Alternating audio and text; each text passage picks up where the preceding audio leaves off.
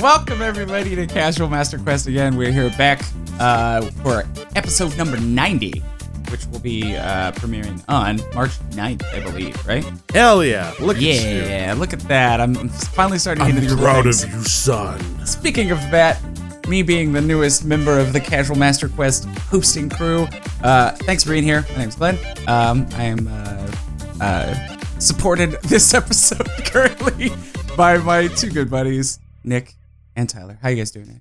Hi. Hi. You know, it's kind of weird, and like I feel guilty for this, but when you introduced Nick first, I just felt this pang of pride just get him. Like, oh no. It's like, wait, no. Well, if you think about it partner. alphabetically, N is higher up than T. Yeah. I was about to say, okay, last names. Fuck. I still win out there too. Middle names. I don't have a middle I don't know name, your so middle does that mean I win? I feel like that by default that's top. 0 is less than 1, yeah. Yeah. Damn, my middle name starts with an A. Screen name. Fuck. Age. I win there too. Fuck. I win there too. IQ. Amount of hours played in Destiny. I'm gonna have a chance here. You It's win. not even a I think you win. competition. Well, if it's like golf, you know, we're skewing the rules a little bit to make Tyler feel better because honestly, that's why I said. Well, the I names mean, that way. maybe Tyler, you definitely went out with birthday because yours is earlier in the year. Oh, there we go. True, Yeah. but birthday. Birthday, feel not like birth date. I know. I'm trying to work with you here, Distance Okay, from well, the Great Nick- Lakes. You win. Nick. Distance from Bay City, Michigan. Yes. Got it. Distance from my chair. Hell yeah. Oh, baby. Nailed it. Best rainbow glasses. #1. Oh shit. Has a job. Tyler, that's all Damn. yours. You beat both of us with that Okay. one. Are we entering a circle jerk now? Because I feel like this is turning into like a dick tugging contest. It's a Viking rowboat, you know? You're never actually Look at the- rowing your own oar. It's just a circle. Thought that was the Flying Dutchman. Is that what that's called? The Dutch rudder. Oh, God. What movie is that from? Zack and Miri make a porno. That's where it's from. Aside The Flying Dutchman. Yeah. from our Oh man, I was gonna say competition, SpongeBob. how are you guys doing I am the IRL? Like, what have you been up Flying to that maybe I or our listeners don't know about in this last one? Well, Nick, since you were chosen first, I defer to your expertise, kind sir. Oh, thank you. I might have to fucking move again soon, which fucking sucks. Oh. That does suck. Yeah, you Shit. like your current Fuck. place, right? I fucking hate moving too. Yeah. Nothing I could really do about it. Basically my landlord's a contractor, right? And so he builds houses and then he sells them, or somebody comes to him and hires him to build the houses and then he sells them. Or like, you know, they pay a fee, whatever, he was hired to build that house. Anyways, so he built a house last year, that hasn't sold yet. And he was telling me, he needs to sell that house because, you know, that's his income. And it hasn't sold yet, so he put up this house as well for, he listed this house as well that he lives in, and basically whichever one sells first is gone. So if the other house sells, nothing changes. If this house sells, he's gonna move over to that house. Will you and move with him? He said I could.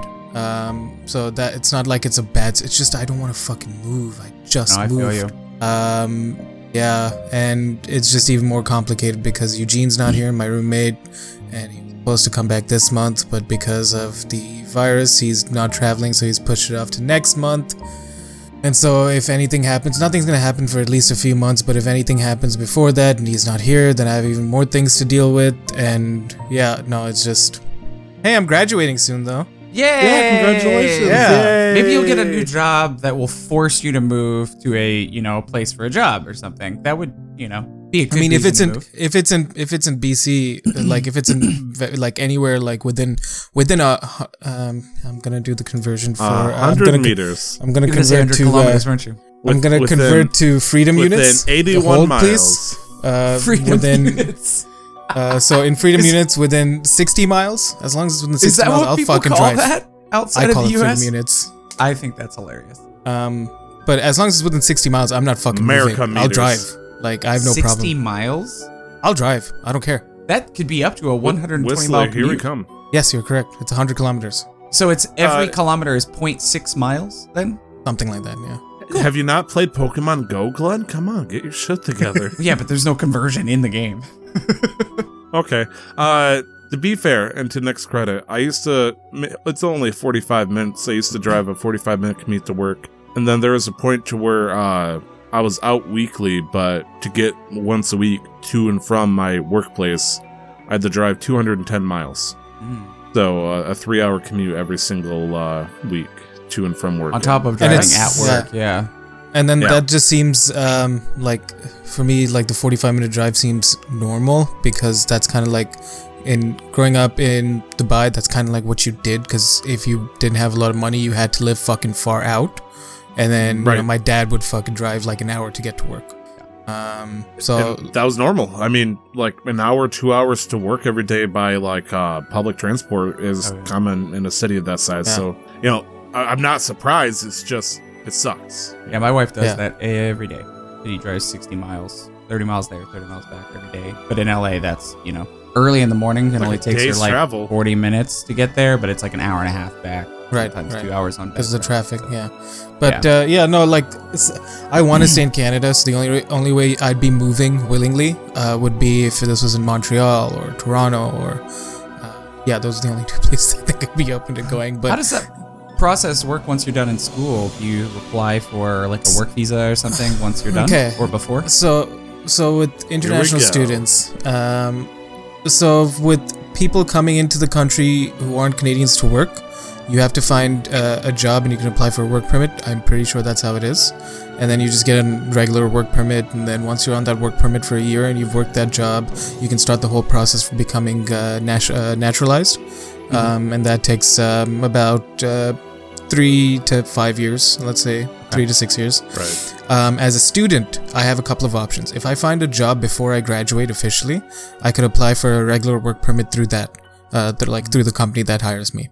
But what people who come, like students who come here to study, what they can do, and they can only do this once in their lifetime, be it for a graduate, a master's, or a doctorate degree, you can apply for something called a postgrad work permit, which allows you to stay in the country indefinitely for 2 or 3 years, depending on how long you studied for. And so you don't need a job to keep that permit valid. So you just have it and you can just stay in the country. But you can only apply for it once. So I'll be applying for my postgrad work permit in April. And then when I get it, hopefully I get it, and I should. I'll be allowed to stay in the country for 3 years. And I will not be able to apply for that specific permit again if I, let's say, do a graduate degree. I'd have to find work before I graduate, or I'd have to leave the country, find work, and then come back through like a regular work permit. You know, Nick, if you wanted to come over to the States and then find a nice sugar mama to marry, you could solve this problem relatively simply. You say that, but then my cousin, who's been in Seattle since 2015, finished his graduate degree and he's been working for an American company for the last, I want to say, 3 years, still doesn't have his work visa because of the lottery system. And so he's about to be kicked out of the country if he doesn't get it in the next 2 months. But then, if he wants to marry... Yeah, marriage solves that immediately. Yeah. Well, I mean, that's what scary thought. That's what somebody was suggesting. I can't remember who this was, but it was an older man. It wasn't my landlord, but it was an older man I was talking to maybe a couple of weeks ago, and I was like, yeah, you know, I'd like to stay in Canada. Like, why don't you just marry? That seems like a shortcut that I'm not interested in. Yeah. Right. Potentially expensive. They're probably gonna like try and figure out if the marriage is valid, especially if it's close. Yeah, what's it called? I think it's like the fucking movie The Proposal with Sandra Bullock and Ryan Reynolds. Yeah, like they'll fucking vet me. Like, all right, how long have you two been together? What's her favorite color? Oh, no, I had a buddy in college who I didn't know this about him, but we played soccer together, and he was from Trinidad. And then after college, he just found somebody, and they got married within a month of knowing each other. And I found out later on that it was legitimately fake, but he knew everything about her family. Whenever they had things going on, they had pictures together that they updated regularly. And then, like, he went up there for holidays to make sure they could take photos. And then whenever they had, like, an in-house visit, he had to fly up. He was in the Midwest, and she was in New York. Like, it was very, very odd. But it took a lot of work, and it was very expensive. So, I mean... Yeah, Right. it is tough in the U.S. though. I understand with immigration, there's a lot of people that want to come in, so it's hard to make sure. Plus, there's like in those kind of marriages, even if you naturally just have the cards played right in your way, it feels like there's a weird power play that's happening between the citizen and the person who's trying to be naturalized by marriage, and that's fucked up. I've heard some fucked up stories, mostly people immigrating, legal or no, from Mexico, finding love over in Texas and all that stuff, but then it just turns into a weird power struggle where things start to get abusive, but they have to stay with that person because otherwise they're at risk of getting deported, I believe, within the year of divorcing, and that's rough. Yeah, that's rough as shit. But And sorry, Nick, I'm taken. On the good side of travel, That's fine. though, it sounds like one of us had some good news popped into their lap this last week. Nick in the chat is single. Talk to me after the show. Well, let's see. Good news. There's good news. Yeah, Glenn, you're doing great news. You're playing D&D. Oh, no, you had good news that was travel related. Oh, yeah, technically. Yes, the embarrassment of riches. So I decided to spend an hour on the shittiest, and this is no offense to anybody but whoever chose this music, the shittiest elevator music I've ever heard. It's like, it's one of those things like, hey, we actually don't want to talk with them, and we're really busy right now. Let's blast them with this god-awful elevator music at different varying volumes to see if they stay on. And you know also what? coming at like varying between 8-bit to 24-bit, even though it's like a fucking 36-bit song or whatever. It's like, let's put, what's a 5-minute song? 8 megabytes? Let's see what happens if we do it at 1 megabyte, just to see what the fuck happens. And it's like, it's frustrating. Your business is important to us. Yeah, you hear those bullshit phrases, you're like, and then it pauses and you might hear breathing and keyboard clacking stuff. Oh, this is my chance. And it's like, do do do do do do do do do. But what was the end game of this terrible music for you? So the end game of this terrible music was me to get a contact of Delta Airlines. And the person I spoke to, Sarah, I'm going to give her a full shout out. She did fantastic. I want to thank you. You were so nice and courteous. I realized that she's probably been dealing with customers all fucking week about this kind of shit. So, as you are aware, coronavirus is the thing. It's unfortunate. And as a result, I noticed something has been dropping quite a bit. Airplane ticket prices. I would say they crashed, but that's actually kind of like a joke in poor taste, I guess you'd think, with airplanes in particular. So, I'm not going to make that joke, but it's in the air. And it's going to stay in the air. Not crash. Thank you. So I paid $2,100 for a run trip plus hotel and all that stuff for me and my wife. And when I looked at it recently, it's dropped another $300 in airplane ticket prices alone. I think I was originally at like maybe $350 or so, and then it dropped down to almost $200 for each direction. And that is like, oh, wow, people are, fucking crashing their shit. And as cashing in their shit, I probably should say, a lot of people are canceling their flights and all that stuff. And as a result, the ticket prices have plummeted. I'm still going to Vancouver regardless because my company is not going to let me change my vacation time. And honestly, I like cheap. So I decided to call them to see if I could drop the price. They had, Delta had a specific window that focused on the month of March. If you order during the month of March, or, if it's international before the month of March. So the bad news is, since my return flight is set for, in April, they weren't able to do anything with that due to their policies, which is bullshit, but whatever. But I was able to knock off like $100 and change on my airplane ticket. Nice. But it is as credits, so basically I got to spend it on my next ticket. So if I want to fly somewhere for the next year, I got $100 in credit for it. So something maybe for that I'll terrible phone call. $100 an hour. Detroit. It's like doing surveys for money or a gift card. Like, hey, do an hour of surveys, and then you'll give you a $10 Target gift card. But I don't even have a Target in my city. We don't care. It's either that or a Barnes & Nobles. I also don't have that. I don't care. Do the hour. Well, so it's in regards to ticket prices dropping. I just read article that said this is because of air traffic commissions, whatever, in Europe. Airlines have to. So if an airline has a route, let's say from Berlin to London, they have to upkeep 80% of those flights. Like whatever that schedule is, they have to keep up 80% of that schedule. Otherwise, that airline loses that flight. Like they lose that slot.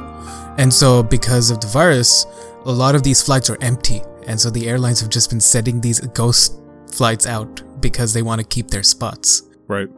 And that makes sense. Yeah. Honestly, I feel like there's a good chance I might accidentally get a free upgrade. I was gonna buy it, but it's like, let's fucking chance it, Let's see what happens.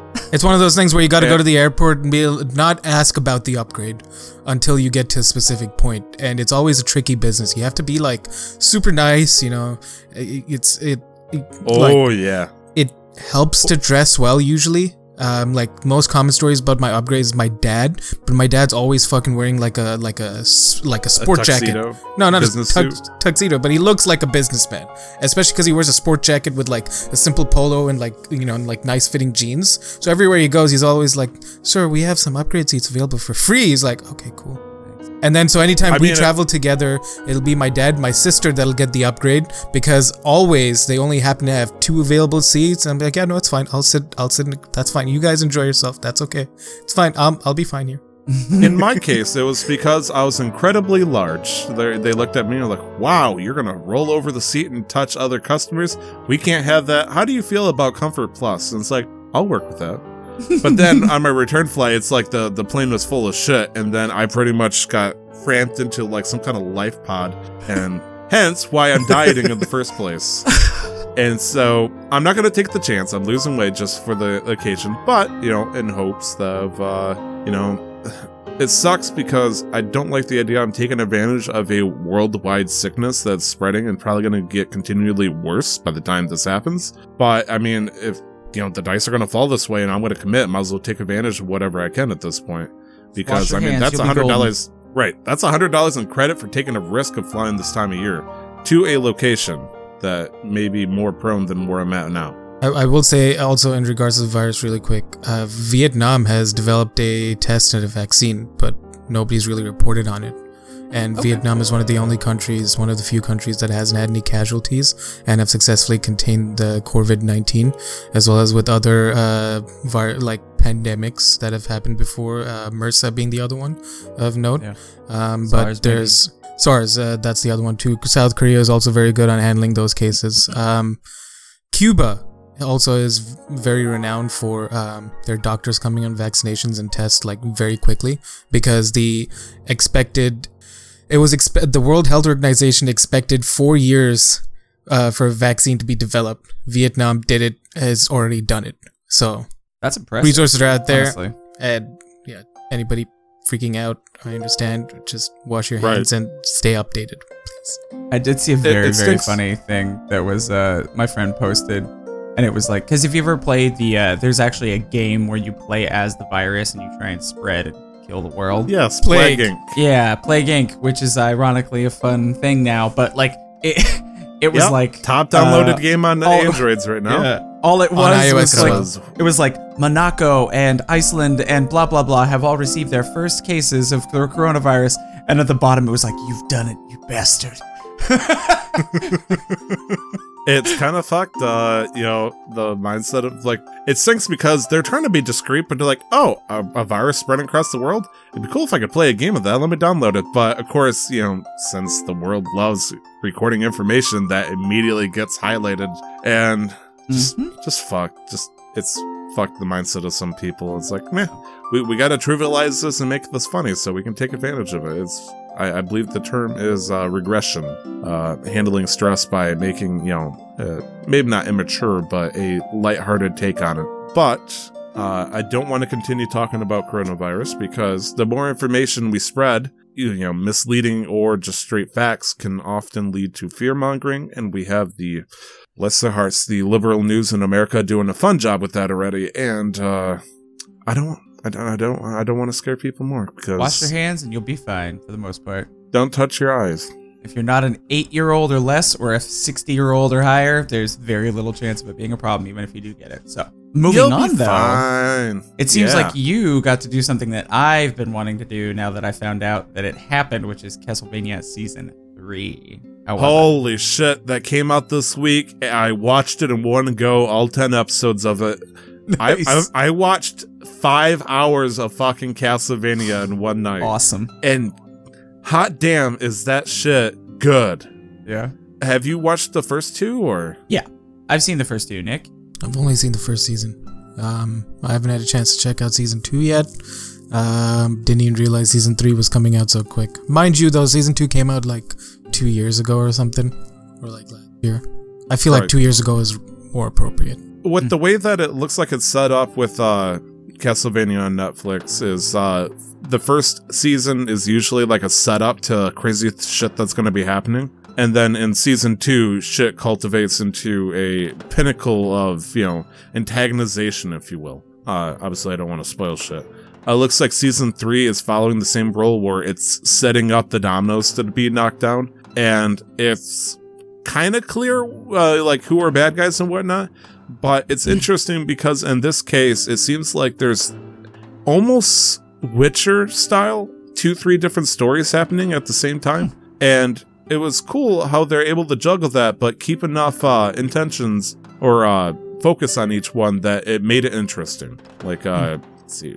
Yeah, there's at least 4 different focuses throughout 10 episodes. And I'm like, at first I just wanted to focus on one, but then it's like, okay, this is interesting. That's fucking interesting. I was also surprised at the sudden amount of nudity that suddenly happened, especially at the end of season 3. Really? Like, season 1 and season 2, like, they kind of had sexual themes to it, and to some extent. Yeah, but nothing. Mostly, the rating R was mostly on the gory part, ripping fucking night creatures to shreds and stuff. Yeah. But suddenly it's like, whoa, okay, we're doing this, we're doing that. Fuck, okay, fuck. Literally, lots of fucking. And I really enjoyed it. I think they tried to take like a Game of Thrones done right vibe to it, and I think they did a great job. That's not fucking hard with that last season. That's fair. Game of Thrones fans, disappointed with how the last season went?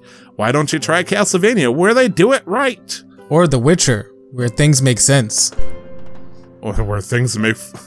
Okay, listen here. Where things make sense means it does make sense if you read or watched or played almost like that's how fucking bad... Because you haven't watched the last season, right, Tyler, of Game of Thrones?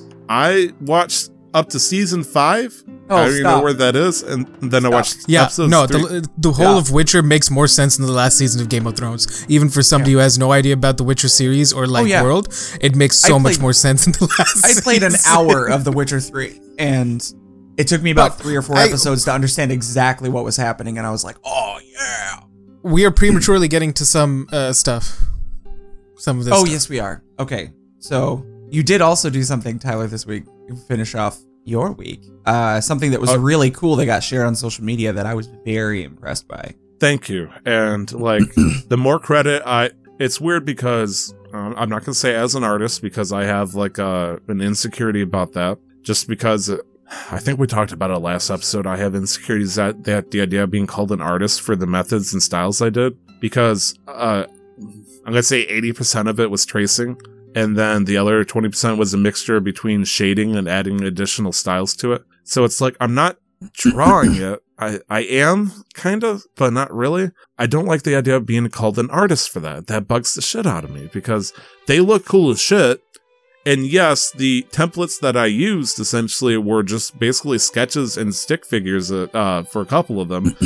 But at the same time, I don't want credit for that, because it's like that's the baseline of somebody's work and I just impounded on it and customized it. I believe credit should go to the person that made the initial thing. That's why I'm not saying, hey, here's my art. I can't say that. But what did you do? Saying that. All of those insecurities aside, because here's the thing. There is nothing new under the sun. If you want my input on that. You did a great job, and everybody steals a little bit of something when they create their own version of art, and I think yours is fantastic. And there's also a difference between you just making this and experimenting with this with what you use versus you doing this and then selling it and claiming it as your own, which you haven't done. Right. No, I would take no pride in trying to do that anymore. I like that.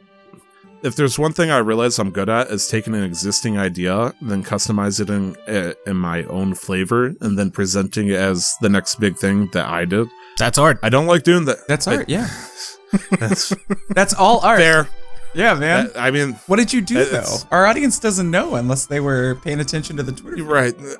I just hear Shia LaBeouf just do it! Say the fucking thing! Don't let your make your dreams come true! So I drew, I'm saying that in quotes, the 3 characters for Casual Questmasters. I started off with making my own, just as a test thing, and it turned out okay. So then I focused on making Magdor, and that turned out really fucking good. Like, once I realized that I don't need to just trace something, I also need the color, and also I can customize shit. Like, obviously, that sketch did not include a picture of a dwarf with an iron arm holding a Agamail pouring down to the ground. I end up having to draw all of that stuff. The arm was super from scratch, and then I focused on creating Vol, which I did this week to complete the trio, and that looks damn good. Like, real fucking good. And I'm proud of that level of work. I'm sure I could spend a little bit more time cleaning it up and whatnot, but for what it looks like, we have our team drawn out, and I like that. It looks really good. Well done. Thank you. And like I told Nick this before, and he responded, if it's just fan art, essentially, he's not gonna put the hammer down on every single detail. Like, because anytime I present something to Nick scares me with very harsh criticism. And it that's why I did Vol last, because like shit, if I put Vol in front of him, tell him this is Vol, I'm gonna get a lot of fucking edits. This is good thing I'm doing it in layers. But Nick was complacent, I think. Well, I mean, like I said, there's a difference between me being critical about a piece that we're going to be using for whatever reason, like if it's for the show or if it's something that's been commissioned for me and you're getting my feedback, or if I commission something, oh yes, I'm going to make sure that I get what I want. But if somebody's doing something for me that I haven't asked for and they're doing it to like either practice or to like just do it, I'm going to be like, it's fucking great. You went through all this effort. Thank you. It's like when somebody cooks me food, like if it's not my favorite, like I don't eat fish, but if I go to somebody's house and they make like a fucking salmon roast, I'm gonna eat the shit out of that because they took the time and effort to make it for me. Ooh, you didn't add enough lime juice and pepper. Because I'm also like, I'm a designer, so this is what I do. Like all we do every day, quite literally, is just critique each another's work. Like we have a studio that we sit in. This fish is so raw, a skilled vet could resuscitate it. You could probably still use it in Transmutation Circle to bring it back to life. Anyways, because all we do is sit in the studio and we just critique each other's work. And I'm very much, this is hard for some people, I know. I'm very much of a objective person. Like, you can deal with your feelings later. If you're asking me for feedback, I'm going to give you the feedback. And then you just make those changes. But there's also a difference between me being an asshole and me being blunt with my criticism. So yeah, criticism isn't always mean. And it sounds like you've found a nice balance within your schooling to understand how to do that healthily. Right. And I'm taking a big and somewhat scary step at this point. I drew something back in like 2012, 2013, like, pencil to paper kind of thing. Something I drew myself. And I realized I didn't have the capabilities of like making a finished art piece. And as such, this was something I drew a picture of Cho'Gath, Battlecast Prime, and Steel Legion Lux, because that was Brandon and I's favorite characters, respectively. I wanted like a cool picture during the time that we were having to League of Legends, and that was our thing together, kind of like a symbol of our unity and enjoying the game together. But like I said, didn't have the artistic capabilities, so I commissioned somebody for $100 to get the sucker professionally drawn and colored. Well, I made a mistake, and apparently the artist that I commissioned $100 to has never seen League of Legends a day in her life, which is understandable. It's probably for the best. Hopefully she still hasn't. And the result that she drew was, I'm sorry to this artist, it was catastrophic. It almost looked like a Picasso of what I wanted. And it was so frustrating that it was literally abstract art. Why does Cho'Gath's giant, meaty metal arm that can shoot blasts in the air look like a pea shooter with like a 2-inch barrel? And so it looked rough. She did her best. It was the one and only time I refused to pay, and I just fucking ghosted her. And she messaged me 2 months later, saying, hey, I don't know what happened. I'm sorry if you didn't like the quality, but I need this for college. I end up paying. I realized it's like, that's fucked up. Don't starve an artist just because they didn't know what you wanted. Plus, if you really wanted the change, you could have. I was naive. I fixed that. I will never do that again. I will never starve an artist because that's fucked. I'll pay up front. But as a result, I had this nightmare version of my, the drawing I made, and it's been haunting me for years. Until yesterday. I looked at it and I was like, I wonder if I can do what I used to do, except this time, instead of basing it off of somebody else's sketch, when's if I just do my own? And so far, it's looked really fucking good. Cool. Like, it's starting to look good. Battlecast Prime Cho'Gath is looking, like, just by my level of drawing, it's like, holy shit, I'm fucking doing it. So yeah, I'm hoping I can complete my dream of getting this picture finished, maybe in time for Brandon's birthday, give it to him as a birthday present. We'll see. I'm okay with saying that out loud because he's not online and therefore he's probably not watching, so fuck him. So yeah, that's been my week. I've talked way too much. No, you're good. You, Glenn? You needed to, obviously, and that's totally fine. People come to the podcast for us. I need validation. Almost give me verbal bread. Tell me it looks above average. Well, I mean, in that respect, I'm a miniature painting. You guys know that. And so one of the things I've been doing recently, personally, is working on building. I found, I don't remember what they're called, like battle boxes or something. Warhammer Age of Sigmar, which is the fantasy wing of Warhammer, the Warhammer game. I'm playing Stormcast Eternals, partially because I decided if I was going to play another army, I wanted to make sure I could use them in my Dungeons and Dragons games, because I can't use tech robots in a D&D game, which I played mostly Tau before. If you want to. If you want to go to, like, Starjammer, Spelljammer, or whatever, But, so these guys are great, and I found I think when the box came out, it was $260, and I got it for $140. So I've been in the process of... Nice! Yeah. Thank you, eBay.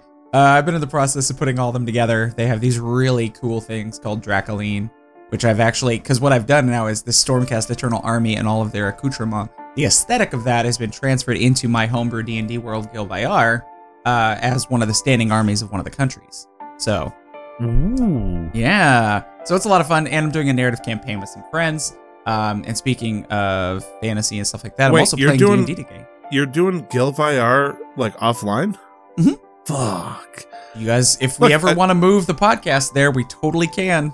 It's still 95%. Oh, no. It's like the ocean, man. It's like 95% unexplored. I don't want to go into that. No, my point is that was the first season of Ready to Roll. So it's like, I got to listen to you DM and all that stuff, but then we switched to the Forgotten Archipelagos. So just the fact that the story continues, but I won't ever get to hear what's going on. It's just, You absolutely can't. That's all I'm saying. Here's the thing. It's just another place. So if Vol and all of you guys end up finding out that a piece of that Staff of the Magi is, I was gonna say you're the DM. All you gotta do is be like, hey, this place is like 1,000 fucking miles away. Time to go for a seafaring. Better find a boat. Yeah.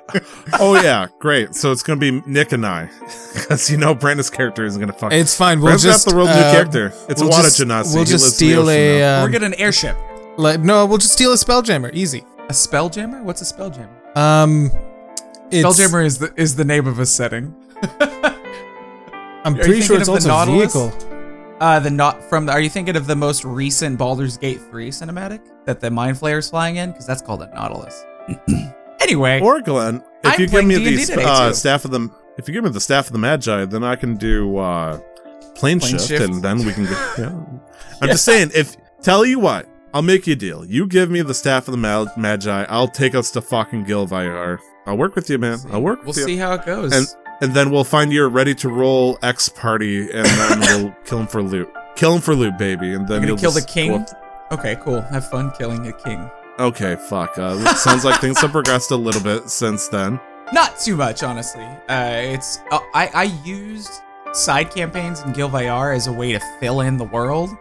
So that if they have the podcast ever interacted with it, it would make places more rich. So if they ever go to a town called Bartan on the Scimitar Peninsula, it is super fleshed out. All the shops are there. There's a bunch of NPCs they can interact with. It was my way of kind of like adding detail to the skeleton of my homebrew world. Yeah. So I'm more than happy to bring you guys there. But anyway, I am playing D&D again today at about 6 o'clock, so here in about 3 hours.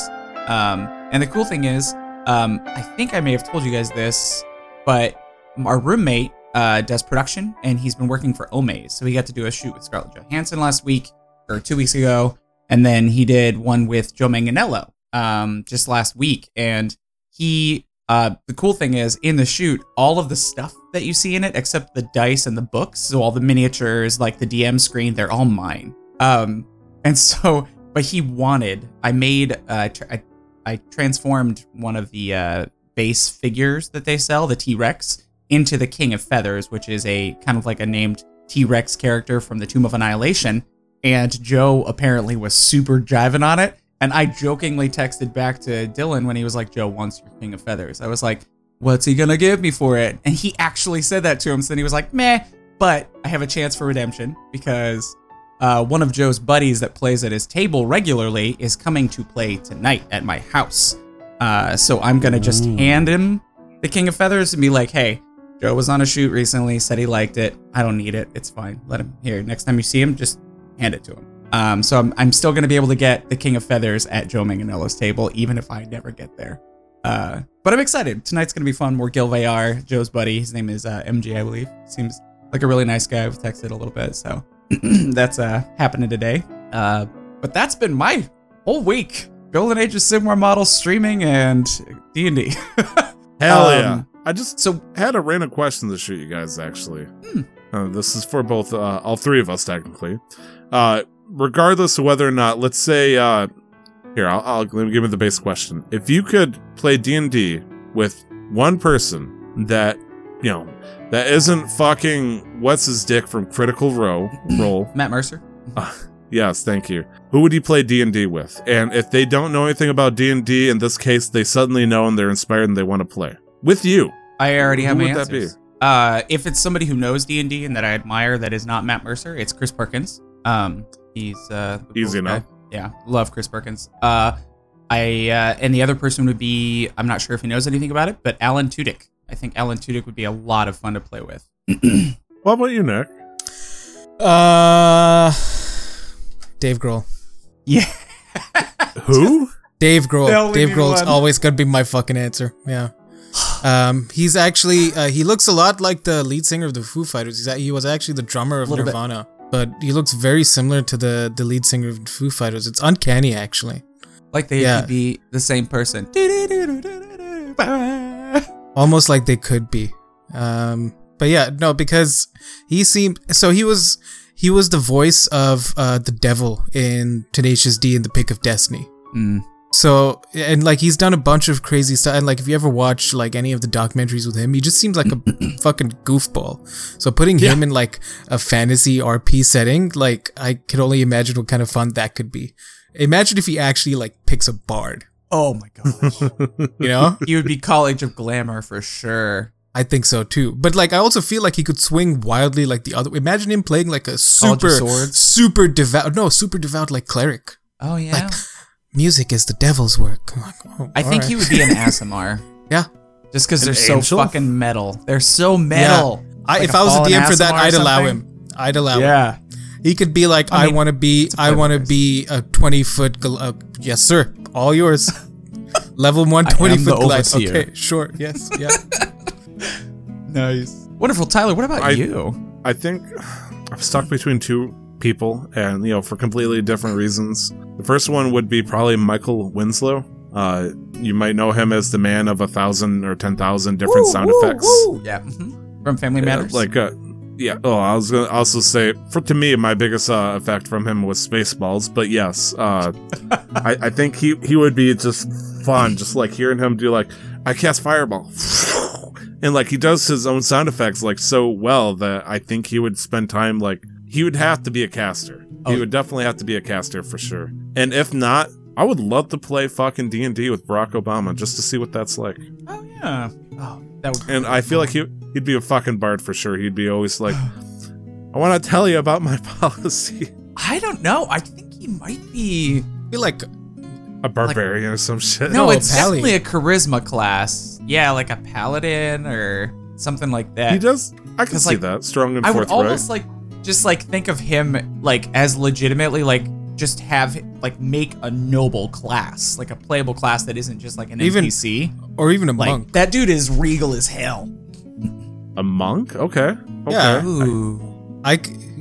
Because all you ever even just visually, it just reeks of wisdom, like age and wisdom. That's all that I, just visually, that's what I get.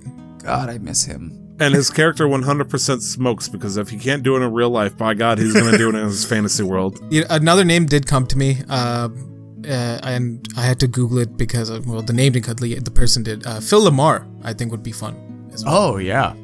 Phil Lamar specifically, I only know him, not only, but he does a whole bunch of things, but he's the voice of Samurai Jack, and that is one of my favorite, cartoons growing up. He's... Okay. He's, yeah. For and this would be my personal fantasy would be him playing a fighter who's a subclass of a samurai, because that would be tight. You know, that would be so imagine having Samurai Jack in your campaign. Dudes, if I ever get in the voiceover world and I become friends with Sean Schemmel, I will remind him of the first time we met and he told me to be a voice actor, and he said he would play a Sun Soul monk at my table. He said those words to me, so I can have Goku. Did you get in a blood playing Goku. contract, though? No, but he's a nice guy, and if we ever became friends, I don't know why he would deny that. So that's on the bucket list. But anyway, it's So too real for me now- to be like, I wish for this. You need a little goblin companion with him that's bald, and have him die. That way you can just go, Krillin, no! No, Krillin. Anyway, we are a video game podcast. Oh, yeah. Are we actually? Shit. So let's talk about what we've been playing, because some of it seems like it's new, some of it's a little bit of the same stuff, maybe with new sprinkled in, or new features, or new anything. Who would like to start talking about video games? I think we should talk about the game that all three of us played this week. Glenn, Saturday night, we went to San Francisco. Oh, I forgot to write that one down. Yeah. Yeah. Minecraft. But we did. Oh man, we went so far away. Glenn and Nick had their first times playing Minecraft, and we played together. Actually, we had 6-7 people play at one time. Yeah, it was a lot. Let's It was see. fun. Us Nick in the three, chat. Amanda, Brandon, Nick in the chat, and I'm pretty sure 6 people. Yeah. Plus potentially Applehoof later on, maybe. And then Nikki joined on the server, I think 2 nights ago, and built her house. And yeah, it's been interesting. So, being your first times, what were you guys' first thoughts? Were you able to enjoy it, or can you, is this something like a passing experience where it's like, okay, I play Minecraft, I understand, we keep moving? This is a game I could not play alone. 100%. I don't think there's anything in the fucking world that could convince me to play this game alone. Glenn, I want to apologize. Every time you've invited me, I was either about to leave for school or already at school. And this week, and this week was, I wanted to play more, but there's some specific things because the season is ending for Destiny that I had to get some things out of the way. But no, I had a good time. I think that first night we played for a solid 5-6 hours or something. Oh yeah. And I just had a good time. It was hard because the game, honestly, it still looks like shit to me. I don't understand how people like the game. It looks like We can ass. mod it. No, I understand that. That's But that's it's everybody's the fact been. it's blocked based and simple. Yeah, it's not even that is block based and simple. It's just quite literally it looks like it's 2-bit. I play 8-bit games. I enjoy 8-bit games. This looks like it's a quarter of that. I understand everybody I've talked to is yeah, that's why you get the fucking texture packs. Minecraft is great. I'm I'm not trying to bash the game. To me, it just looks like ass, and I feel like even with the texture pack, it's still all gonna be fucking blocky, and I don't like that. But the most prettiest thing in the game was the sun rising, the sunset, and the clouds. By far, that was the best thing in the game. Yeah. Right. And It's definitely an aesthetic that you either love or you don't, you know? yeah. Yeah. And that was purely the reason, like, for me, like, aesthetic is a very strong factor for whether I'm gonna play a game or not before, like, even gameplay, which is why I can't get into WoW. Like, I really can't. Like, I just don't like the way WoW looks. No. Yeah, I just don't like it. I don't like the way League of Legends. Whoa. It's just, it Very just bulky. looks. It looks very. PS4 graphics. Or sorry, not PS4. 2004 graphics. Yeah, I was gonna say it looks like it was made in 2003 and stayed in 2003. Like it Bet your ass it does. It never Damn got straight. like. I'm not even They brought back asking for classic like 'cause it it to was so look great. super 3D or any. No, like maybe a little bit of a high. You know, like something that doesn't make it look like it's a fucking cartoon. That's worse than a cartoon. Well, unfortunately, they still want to. In an act of desperation, Blizzard decided in 2010 or 12 that they needed to keep the graphics in such a way that a toaster could still play it. Otherwise, they'd lose the... Which is commended. Which is Like, fine. yeah, no, it's just me personally. I can't get over that. But beyond that, Minecraft was great. I think I was like, I've never played Minecraft. Let's just try building shit and see what I need to build, because that aspect reminded me a lot of No Man's Sky. And with No Man's Sky, I think because No Man's Sky is so heavily themed around space, and I love space, I have no problem doing the same shit that I do on No Man's Sky that that Minecraft is based on, where you just like go around, fucking dig, get resources, build things, make your house, like explore. And so when we were playing, I was just like, I want to build a house and I want to see what it's like, and I want to try my thing, because I'm not a creative that way. Like, I don't have that. Your house looked awesome, dude. It looked wonderful. Yeah, Yep. like it took a lot. Thank you. It took a lot of like planning and like me figuring out how to place these stairs the right way. Like, how high should the fucking roof be when I'm placing these? Like, that Water took me a while to physics figure and out. Minecraft. Yeah, It's so weird how when you want to build a house that's yours, suddenly you have to get like at least a high school degree in architecture just trying to figure things out, because it's like, okay, this is going to go up 3 blocks, which means I need this much space horizontally in order to build a staircase without it looking like garbage. And building a second floor is like a completely different challenge than, say, building a first level floor, because then you got to consider everything. And yeah, I totally understand. My problem is, despite hardly anybody, well, no one's on when I'm playing, aka, 3 to 6 a.m. But, thankfully Glenn is streaming, and whenever he's streaming, he'll get my wife to play, which is fantastic. I get to watch them build and discover and stuff. And it's cool watching different people expand their horizons on the game. I hate it when Amanda and Glenn explore, because it's like, okay, I've seen all this shit, but then Glenn will react to something and he's like, what the fuck is that? And I'm like, then I'll go, what the fuck is that? Because I have no idea either, because they keep adding random shit over We the past found years. mushroom cows. We found fucking mushroom cows. An island that was grow nothing but mushrooms. mushrooms and red cows that you can milk for mushrooms. And it's like, what the fuck? that's Stream interesting. of mushroom milk. And as a result, I want to still feel like a part of the server by building. So that's all I do. build. I fucking build. I'll build something. There's Problem a bridge is, to though, I nowhere, realized man. Sky bridge. it's just a bridge. Well, it's a bridge to Nikki's house now, because she took that land bridge and she went all the way across in that thing, jumped off, and that's her new home now. She's like, What? your island's a little overpopulated. I'm gonna find my own place to strike out. I'm like, that's Awesome. That's fair. And as a result, Glenn, you have your house. It's fairly to the point. It's quaint. Amanda has her own little island that she's been expanding on here and there. Brandon played twice, tried building a train station, then left the state.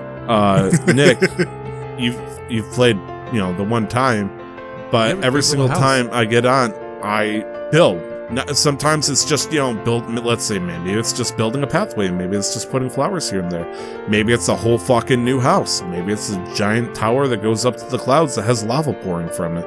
And I'm hitting the point where it's like, if I keep building, I'm gonna have half the fucking town. I don't want to be that dominating anymore. It's like, I love building, but it's like, it's kind of discouraging when nobody else is building anything crazy or fun. And so I'm starting to slow down from it.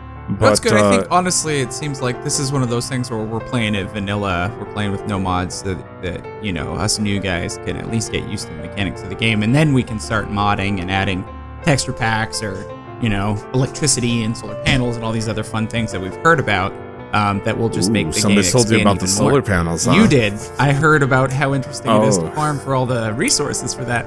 So, Oh I mean, my I'm gosh, excited it's about. such It's weird, but I'm excited to restart it with a game that you enjoy more because I feel like that will be deeper with the same amount of exploration because I feel like some of those mods may add new levels to the exploration as well. Right. So I'm excited about that. That's going to be really cool, but I love playing with you guys. It's so much fun. What you're talking about is a mod called Tekkit. Tekkit Lite's the version I do because there's a version called Tekkit Classic, the original mod, that cause all sorts of problems because it gives you new materials and stuff to play with, but at the same time, it introduces the concept of equivalent exchange, where so you'll eventually like build a machine where it's like, if I put, 20 stacks of dirt in, it can convert it to 3 diamonds. And it's like, that's cool, I guess, but it just seems like then you're just going to put this one machine and then destroy the entire world and just turn that into diamonds. It just doesn't seem as fun. I want you to work for the diamonds still. Oh, yeah. I would highly prefer finding them in the dirt. The problem is, though, I don't want to, not reset the server, but put it on the back burner to continue to try to lure Nick back in so we can, have him enjoy and understand Minecraft a little bit better. That way, if we do a server reset and go into this modded version, people will come back, but Nick's gonna be like, what the fuck is this? What the fuck is that? That's me even in the vanilla version, so... That's why I don't want to switch over, and that's why I'm okay with just collecting shit and just building stuff, just to have fun with it. Yeah. And I just don't want you to get bored of it because you feel like you're putting more in than everyone else. Because, I mean, like the other day, you and I just literally went on a journey for like 2.5 hours into the blue find yonder. Fucking pandas. Find pandas, and we did, and those pandas fucked a lot more than we thought they would, and I had to do some things. World Wildlife Foundation needs to understand, just look at the Minecraft to learn how to get pandas to fuck. Turns out, just feed them lots of bamboo. Let them sit near each other, but don't breed them too much. And also, you said we found pandas. Okay. Yeah. Glenn's totally sidelining me. He's like, shut the fuck up, Tyler. Yeah, Minecraft. Shut your mouth. I think we should schedule a play date to where we get to play together again sometime soon. I would love that. Yes, please. Nick, specifically, I want to play with you, man. I love playing with you. Heck yeah. Break yourself away from Apex Legend. Spend some time with us, mate. I'll try.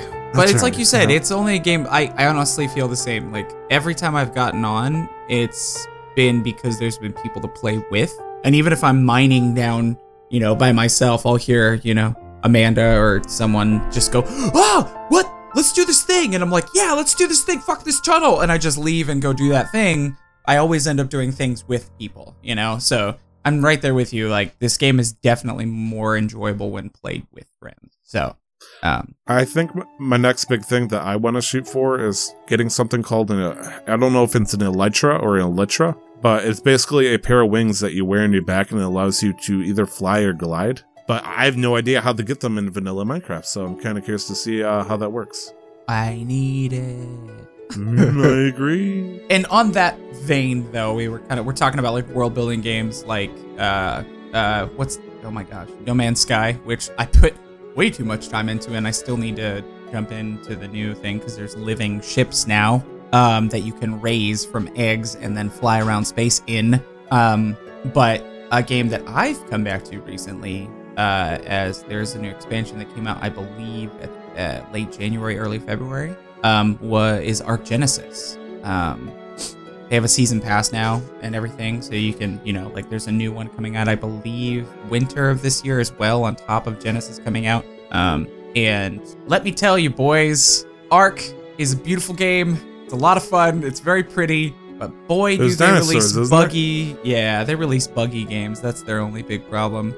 For the longest time, you've been able to play on a server that's run by another machine. So you don't have to pay for servers or play on an official server. Like, if you had an Xbox, you could have that Xbox run a server, and then you and your friends can play on it as long as that Xbox is going. And you don't have to pay What's the name of the company that made Ark? Wildcard. Studio Wildcard. Mm-hmm. And they split off and made another game, Atlas. Half their development team made Atlas. Yeah, I'm flip-flopping my stance on being an artist. If they can take, a different thing, just copy over it and then make that into art, then fuck it. Well, I'm an artist. You mean Atlas? Yeah, no, Atlas is Atlas, like yes. 95% of the same code as Arc. Yeah. Yeah. Yeah, you're absolutely an artist. Never doubt that, buddy. But yeah, no, it's been really fun. It took a while. I forgot that with Nitrado, PCs can play on Windows 10, a Windows 10 version through the Microsoft Store, or they can play on Steam. And if you rent a server, because the player dedicated servers that could be run through other machines are no longer an available option in Arc Genesis, so you have to rent a server unless you want to play on an official one or somebody else's server. So I was like, screw it, it's $13, I'll do it.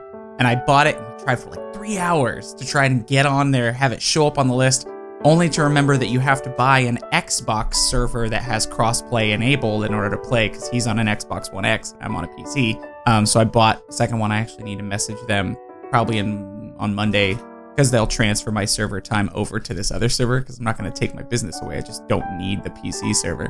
So, but it's been a lot of fun. There's a lot of new stuff to explore. They have a lot of really cool. They have actual missions in Arc. Missions that you can do in the world to progress a story instead of just tame the biggest dinosaurs. Build the wall. Yeah, I built a castle once. That's actually one thing I'm going to do with some of my players in D&D. Made a castle and they gave me the layout, and so I'm going to make it in Arc and then surprise them with it. So, but yeah, so Nick, you said you wanted to do that on Minecraft. I'm excited to see it. Ooh, nice. Do what? But yeah, so that's a game I've been playing. Nick said, I believe you said that you wanted to make a castle that had like a lava moat and all that. Yes, no, I wanted to, not a castle. I wanted to just do that around my house right now. Ultimate security. Your house is made out of wood. Are you sure you want to do that? Well, like half of it is cobblestone, so. Oh. Okay, but insurance policy, do whatever you need to. We can get a mining pick with Feather Touch. We found some glaciers that you can mine and put those in between the lava and your house. I think if you do that, it'll turn the water, and then the water will hit the lava and it'll turn to obsidian. So we got to be careful on that too. Love obsidian. I want to make a whole house. Anyway, that's all I wanted to talk about as far as survival mining. Make a whole house out of obsidian, the madness. Your house would never blow up from creepers, that's for fucking sure, but you'd spending like 3 hours just to try to get enough blocks. But if you can do it. Could you make an elevator in Minecraft? What kind of elevator are you talking about? Elevator that just goes, just a elevator. Unfortunately, no. They made like, they call them elevators, where it's basically methods of having water push you up and all that stuff. And there's different methods of doing that, but there's nothing that can just raise you up and down like that. Although people have shown me different shit that surprised me. Yes, Glenn. What if you made a vertical shaft with rails on the side with a cart that could only go to the top and bottom of the shaft, and you built a platform on it sideways so that it moves up and down? I mean, if probably like the simplest version of that is just building like a, let's say a 6x6 hole in the ground all the way to the bottom. You could put minecart tracks all the way around and curve it all the way up and just put a shit ton of power rails, and they'll shoot you all the way up. So if you want to have a house on the bedrock and the deepest part of the earth, you could. Yeah. I was thinking of like just like out. You can also use ladders. Just out in the ocean in a house, it just fucking goes. It just shoots straight up into the sky, and then you enter at the base and you have to take a cart that just shoots you up. I think that would be really fucking cool. Nick, It sounds like you got another plan. That's quite the project. Yeah. I will help you. I was thinking about trying to do like not to go back to Minecraft, but we are. Set up like a bulletin board of like quests and stuff, like, hey, get this much stuff, and as a result, they'll give you like, 3 diamonds for this thing. Just kind of like a bounty board of sorts. And problem is, though, pretty much, just put a chest, you put the item in the chest, you pull it out and whatnot kind of thing. But, I mean, I'm not sure if that's really motivation for you guys to keep going on something like that. But, yeah. Anyways, Arc Genesis. Yeah, it's a lot of fun. A lot of fun. They introduced new X-Dinos, which are dinosaurs that have been affected by whatever this circumstance is that have made them stronger. Like Pokemon? And wildly Mega Evolutions? Colors. No, it'd be like Raptor X. There's no hyphen. It's just that's Mega Evolution. Yeah, you defeat them, you get 2 prize cards. Well, they're slightly stronger. They have cool colorations. They're pretty dope. Everything you're saying Raptor, his name is sounds like a Mega Evolution, Glenn. It's a bub. Do you hold up your wrist and something shoots out of your wrist? They don't change in appearance at all except for the coloration. Well, they're not bigger. They don't have larger claws. They don't have larger that's talons. Gigantamaxing or whatever it's called. Okay, so Super Saiyan. Kinda, yeah. They're Super Saiyan, yeah. But they also, the cool thing, I think my favorite thing about this that they've introduced is they've introduced kind of like I forget, her name is like HLNA, Helena, and she's basically a ghost, like from Destiny. No, that's a capital. She floats around and she like, it's HLNA, so people just call her Helena. But yeah, so she is the one that can, because there's a bunch of different biomes, and if you played Extinction at all, the big problem with Extinction is that having all of those places on one load screen was a clusterfuck for anybody's system, even if you were running a PC. And so they've done it so that now Helena is A, a quest giver, B, a store item thing, because you're closing off glitches as you move around and completing missions. And as you do that, you get currency that you can spend to get possible like chests that'll give you really cool items, or you can use it directly. I need black pearls, so I can use some of this currency that I gain to do that. But also You'll need to talk to teleport. Captain Jack Sparrow for that. Yeah. But she also teleports you between the biomes, so you can go to any biome you want just by looking at her, and everything around you goes with you, along with other players or dinosaurs, so if you want to like take them places. But yeah, it's a lot of fun. Like, we found a mission the other day where it was in the ocean biome, and it was just ride this manta ray around this course as fast as possible. Sounds kind of like something you do in Pokemon. Right. Well, okay, sure. But like, either way, it's a prettier, more creative version of Pokemon, because I can also build anything that I want. And they've done a good job of bringing in features from other things like Aberration and Scorched Earth, dinosaurs, dinosaurs, and mineable items and resources that would be only available in that expansion are now all in the different biomes in interesting ways. So yeah, it's a lot of fun. I'm glad you're enjoying it. Yeah. After the 4 hours of frustration of trying to get onto the server, it was good for about an hour and a half before I had to go to sleep. I'm glad you managed to fix your server. Hopefully, it sounded like staying connected. Not to go back to Minecraft, I'm glad you're able to find a way to connect properly to it, because I know you kept getting kicked off. It's hit and miss. I'm just such a fiery dude. If you've ever seen Full Metal Alchemist, I'm just Edward Elric. I'm just always ragey, you know? So, it's me. You might be fiery, but I think you're more Fury, if you get my drift. Because I'm playing WoW Classic and I'm a Fury Warrior now, and not Hell a weird yeah. two-handed weapon slam warrior, Fury Warrior.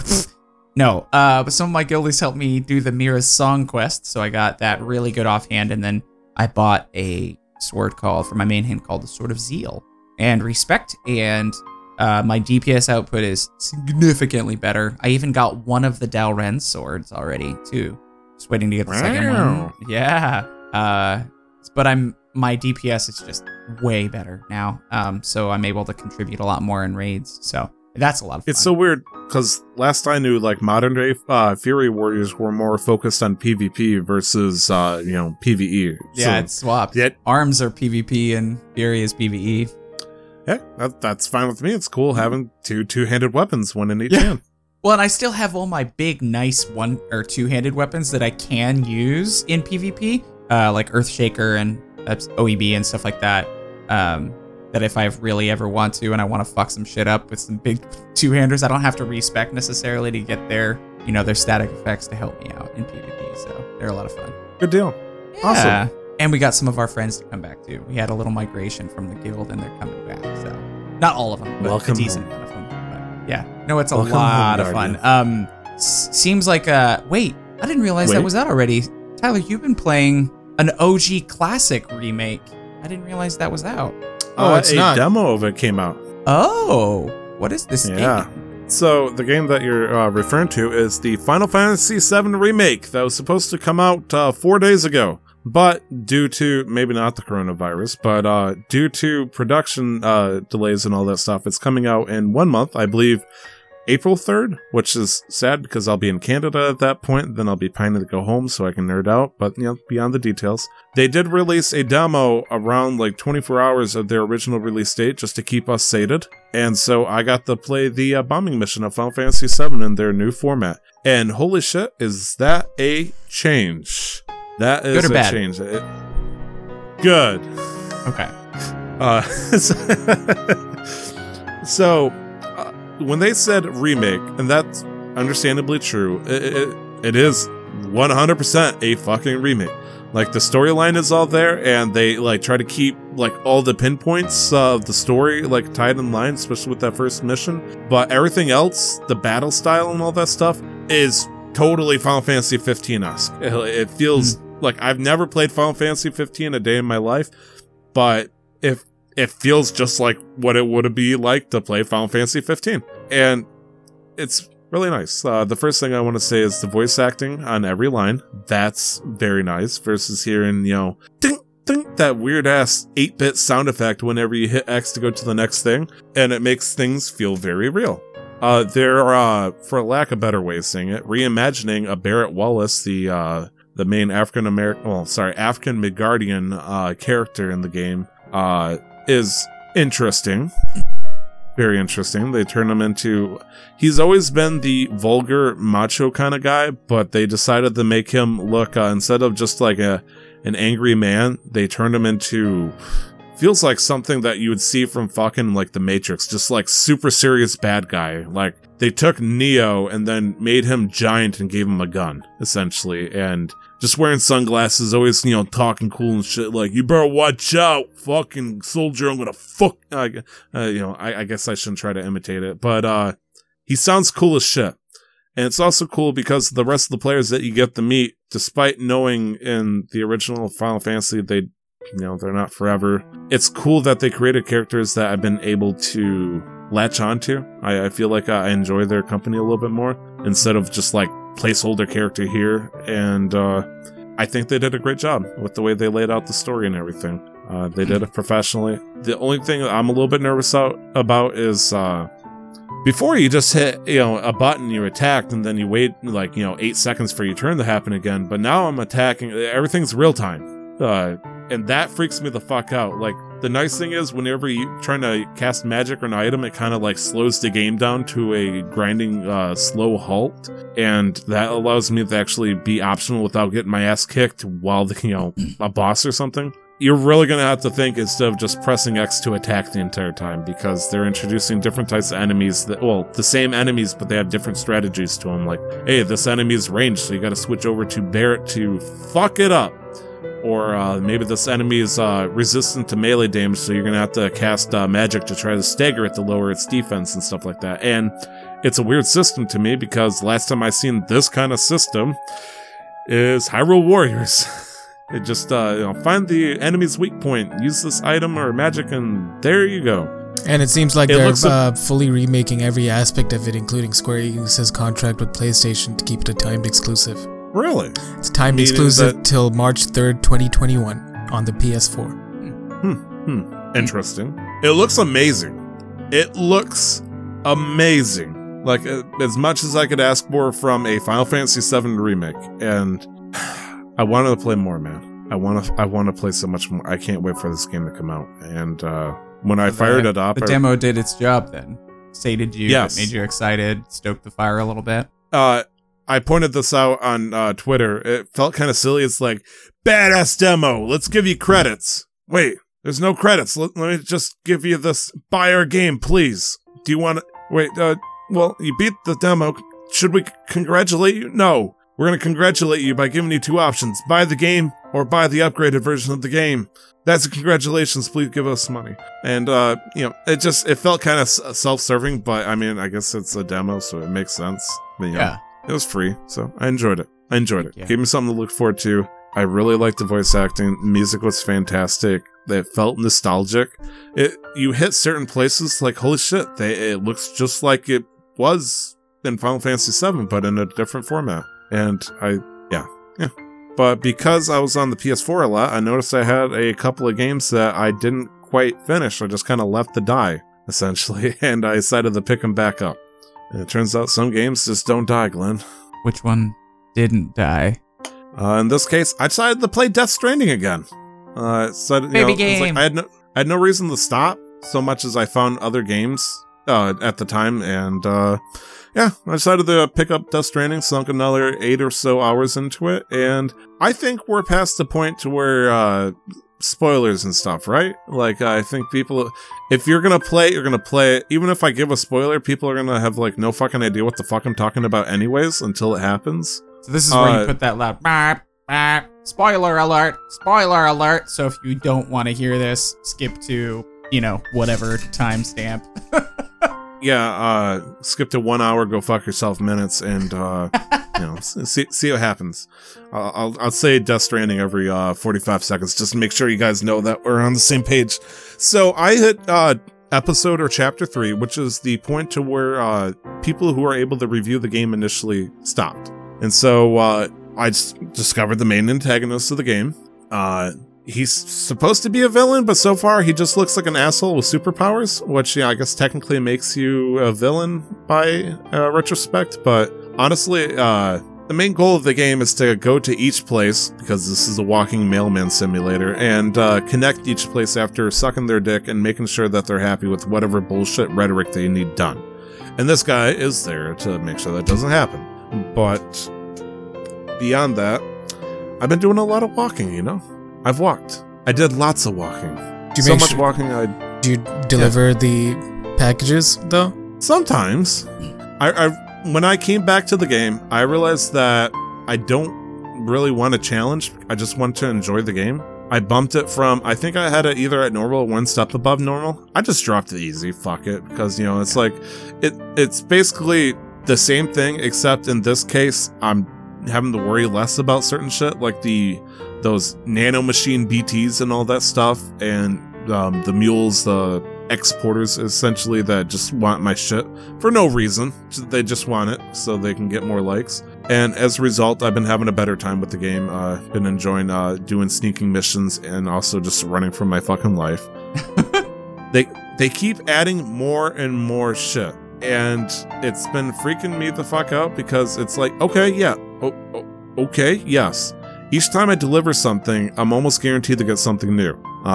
For example, in this area that I'm at, there's like 3 outposts. One of them gave me the ability to give me power legs, where it basically was like an exoskeleton to attach to your hips and helps you walk and carry more shit. Like what so I went has. Pretty much, except it's for my legs specifically. It's also solar powered, so that's nice. So, I can just use it normally and it'll charge up the batteries. Or I can just start Iron Manning it through the fucking fields. And I think it doubled my carrying capacity. So I went from like looking like a pack mule to, okay, I got this rail cannon of loot that's on my back at this point that's, about 15 feet high. So I'm enjoying that. It's been stabilizing and making my walking a little bit more easier. And then like, hey, it was Rhodey War Machine, not Falcon. My bad. Oh, okay. No, that's fair. And the other thing was they gave me a fucking motorcycle, which you get in the first, like in the opening cutscene of the game, you get a motorcycle, you lose it because of the storyline, and they allow you to build one for yourself again. Problem is though, this entire fucking map has more rocks than like a WWE session. Like there's so many fucking rocks, like Dwayne Johnson everywhere. And it just clicked. Oh, thank you. Yeah. And because of that, it's like, well, why would I use a motorcycle? It can go faster and I save, my boot durability, but if I'm going to keep hitting rock, it's like, they're like, hey friend, before you leave this town, we got a little side quest you might want to do. Maybe. We don't know. It's called an autopaver. And so, as a person that's been walking across the wilderness for hours in this game, which translates to God knows how long in, the actual game itself, they introduce something called an autopaver, where the community, if they choose to, can give a bunch of materials to build a highway system across the entire area that you've gone to. And so, I went did this quest. They gave me the materials just as like a test run. And suddenly I have US 23 or US 31 just fucking across this entire map. And it goes from like surviving the wilderness with evil nanomachines and people that want to murder you so they can steal your Amazon packages to I'm on a motorcycle. It's just fucking going down the road just nonchalantly. I go across the entire map that would have taken me 3 hours to do. In 5 minutes, it's like, what? You know, I'm looking around. There's enemies that see me and they're like, we're gonna get you. Just gone. I'm like, You better keep running. we're gonna get you. Get someday. off my rock lawn. And so I got to enjoy the motorcycle and whatnot combo, but then, like, a mile before my destination, the highway ends, so I tried traversing the mountains with, Wayne Johnsons everywhere. Accidentally got on a cliffside that's above my building down below, so I'm like, I bet this fucking thing's durable, let's see.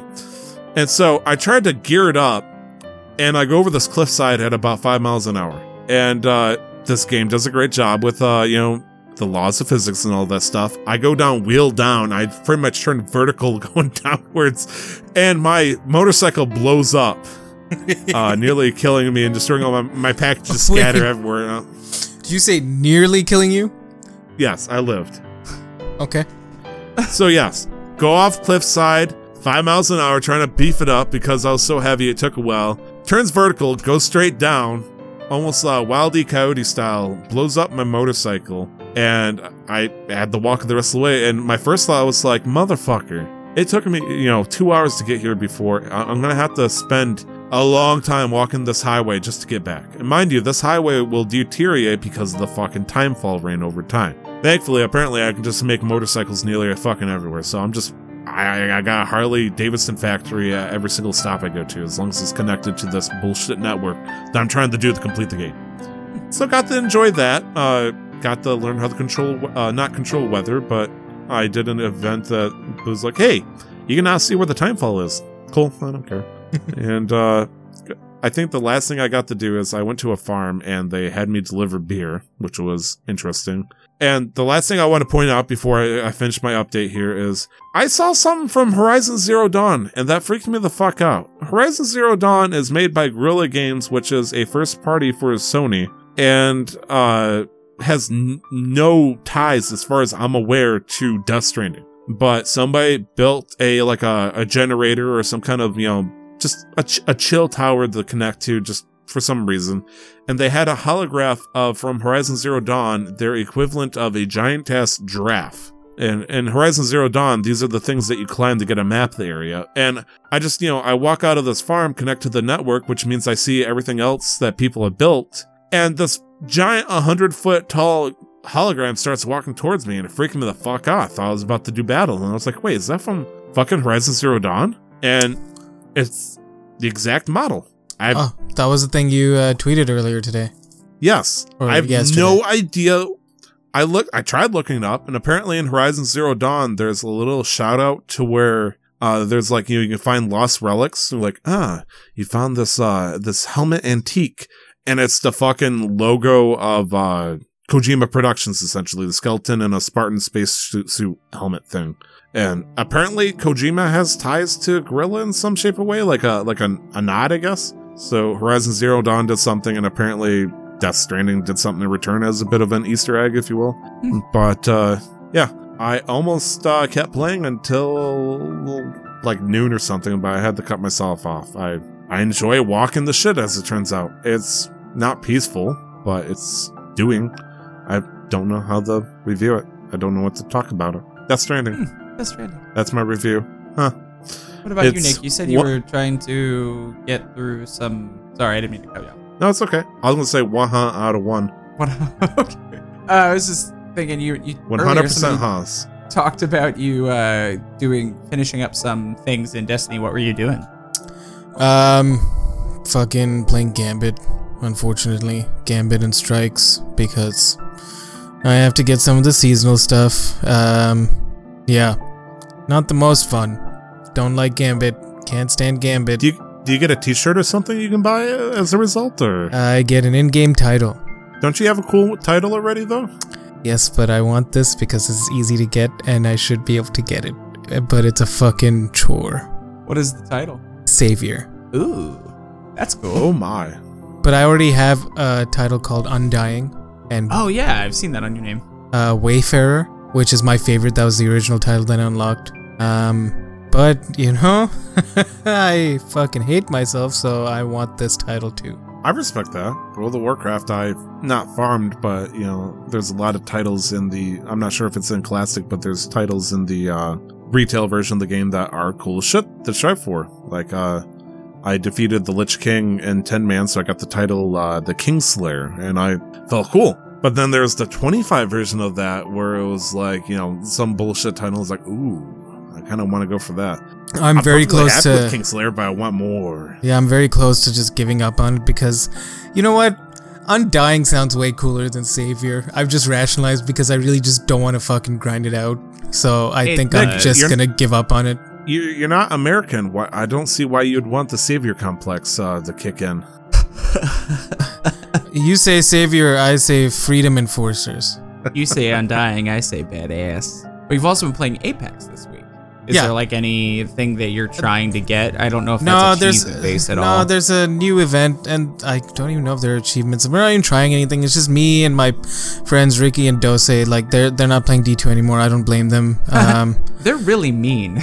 No, we're just all assholes. So don't ever take it personally. Like really, don't ever take. We're just all assholes. Every time I play Destiny with them, like he just says things to me, and I know he's just got a dark. I don't even know who it's probably one Ricky. of the people that usually rolls with Nick in his stream. But they just say things, and I'm like, this is your sense of humor, but I don't know if I like it. And I just, if you ever hear me get real quiet, that's me being like, I don't know how to respond. I don't do this. Haha, we're assholes back at each other. I can only do it for so long, and they outlast me. It's the difference between what you just described and Ricky is that Ricky knows when to stop when it gets like somebody says something that's like fucked, or he knows he says something like really fucked, then he'd be like, but otherwise he's aware, and so which is why like there's a specific group of people where we're able to stand each other. But it's really just us riffing on each other, but it's never gotten super bean. It's mostly like, you know, hey, you know, I felt, you know, I went out and I had a good time. Like, did you see that picture of me? Or like, no, because it's your face. Like shit like that, you know, but it's never gotten to the point where it's like, it's never like, even with close groups, it's never gotten like to the point of like racist or discriminatory or like, I'm just even surprised, like, and it's also so like when it comes constant. to Destiny, it's not, honestly, I used to play Destiny with a guy, his name was also Tyler. Not you, Tyler, a different Tyler. This is a while back. True, because you never played with me. I couldn't play with him because was it Tyler 1? It was bad. No, it wasn't Tyler 1. If you say he was too mean... He wasn't. No, it wasn't about him being mean. Being mean is one thing, but he was negative, and I'm not even talking about negative Nancy. I'm talking about like you.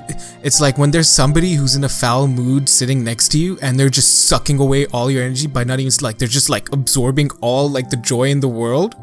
I was gonna not say it, Glenn, but anytime that you Sometimes get I do like no, this League is of Legends. This is like. I can't even describe it. Does it make me seem like a little ray of sunshine, even on my worst days? Wow, 100%. No, yeah, like it's. I can't play with them because they'll hop on and like there's a difference between me saying when I'm playing D2 or Apex and we're constantly dying like I fucking hate this game versus I fucking hate this game, dude. Why? And I'm like, that's just me and TFT. okay. Yeah, no, so, me, Ricky, and Dose, I love the shit out of them, but, we're playing Apex because, it's another shooter game, and unfortunately, like, that's all we are. It's like, it's coded in our bloods. It's like, it's just ingrained in us, and that's one of the better ones out right now. To put it in a perspective, just from my viewpoint, and this is an outsider's perspective, it seems like Nick and his comrades are basically, like, in Pokemon senses, they're using the move Toxic on each other. Like, all the time. But because they're all poison type, it doesn't affect each other. like to the outside person, it's like, holy shit, how much PP and toxic do they have? They keep using on each other. Oh, yeah. But you're all immune to it. Yeah, we And I'm talk just about that. stereotyping, and I'm like, ha ha ha ha, ow, no. We talk about that all the time. We're like, anytime if either Dose or Ricky is streaming, and then if Dose is streaming, me and Ricky are just being assholes to each other in chat, and in DMs on fucking Discord, we're fucking helping each other out with some shit. We're like, if anybody comes in right now, they'll think we hate each other. We're like, yeah, probably. Okay, cool. I mean, it took me, I'm going to say, at least 2 days to get used to, like, the way that you and Eugene treat each other. And then I immediately acclimated to it. Don't ever do that in front of Snaps, though. I feel like she would just sit you down like naughty school children and just yell at you guys for being so condescending to each other. No, I don't want to. I don't even want that conversation to happen because Eugene will stand his ground and Eugene will have an argument, and I'm like, I don't like getting into arguments when Eugene's I don't like getting into Eugene's arguments or being around them because people get so frustrated with him and he loves it. He lives off that. Like, he just likes playing devil's advocate to piss people off. And like, I love it, but I also hate it because I'm just like, I just want everybody to be like, have fun and like be okay. And he's like, I'm gonna poke him right here because I know it hurts. I mean, when you're having a debate that's starting to get heated, you gotta ask yourself, and this is why I always call the golden question, does it seem like the person, given the right amount of circumstance, is ever gonna change their viewpoint in any way? If the answer is no, it means you're wasting your fucking breath and move on. Yep. So when you say if Eugene is never gonna budge from that viewpoint, it's like, and nothing you're gonna say is gonna happen, you're just basically talking to a wall that makes you angry. So and it's not even him budging from a viewpoint. He'll take a viewpoint to piss somebody off on purpose. he'll build the wall. Yeah. Did I do a bad comparison to? That's Eugene. I love him. But speaking of things that are controversial and or things that poke us in bones that we don't like, that kind of moves into the topic of the show, which is video game adaptations, whether they are the best ones that we can think of, the worst ones, or movies or TV shows that have been taken from video games and transferred to another form of media. If you guys had to choose like your least favorite one, kind of on the gamut of ones that have been made, what do you think would be yours? The worst ones? Yeah, best or worst. Oh, I mean, I didn't want to ask too pointed of a question, and I guess I did. No, it's okay. Go ahead and go for worse. We'll see what happens. We'll here. start with the worst and then move on to the stuff that we like. We can finish positive with that, That way we can end positive. Okay, I'll work with you here. Okay. Personally, for me, it's Super Mario Brothers. Can't do it. The movie or the cartoon the show? live action remake. But the movie. It was so good. What are you talking about? No.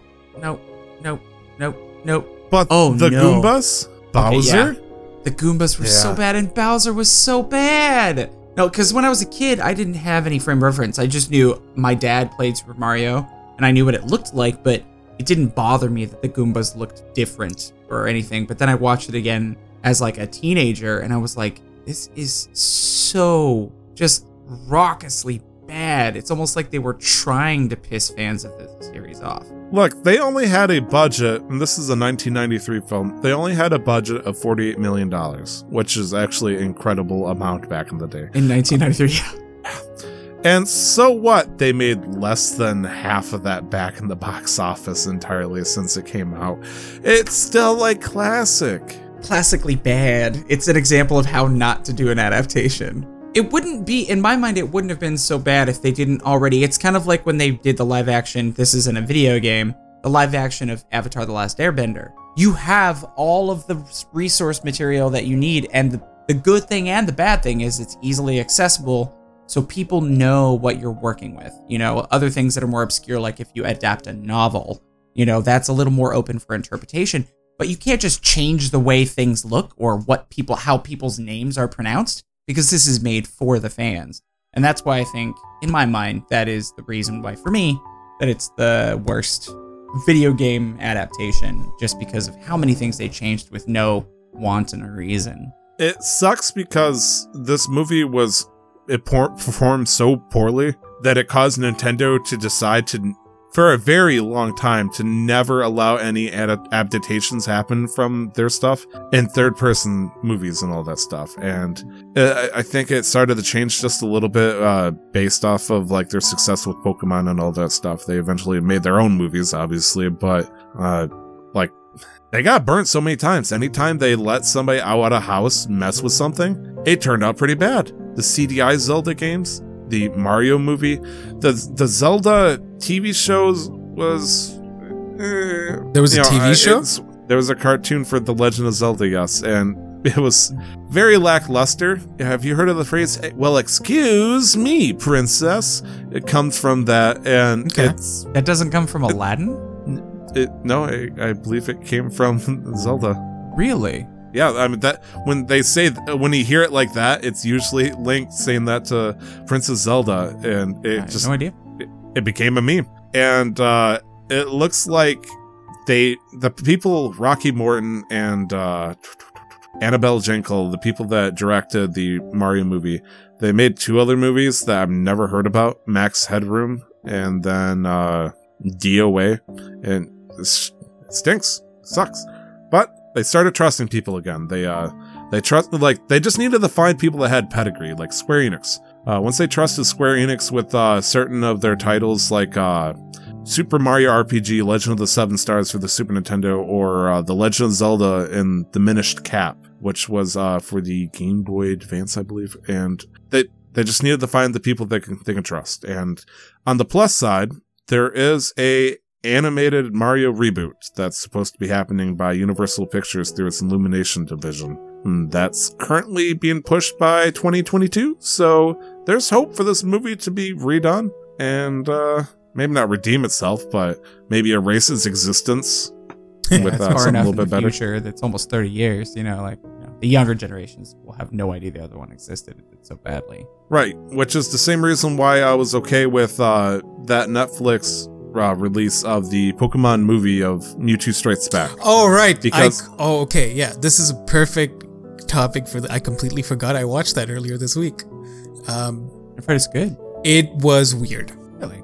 It's How weird so? because it follows the story almost to a T with some very minor changes, but going from a masterpiece drawn Pokemon movie that, changed the world on the view of Pokemon, going from that to this 3D adaptation was bizarre.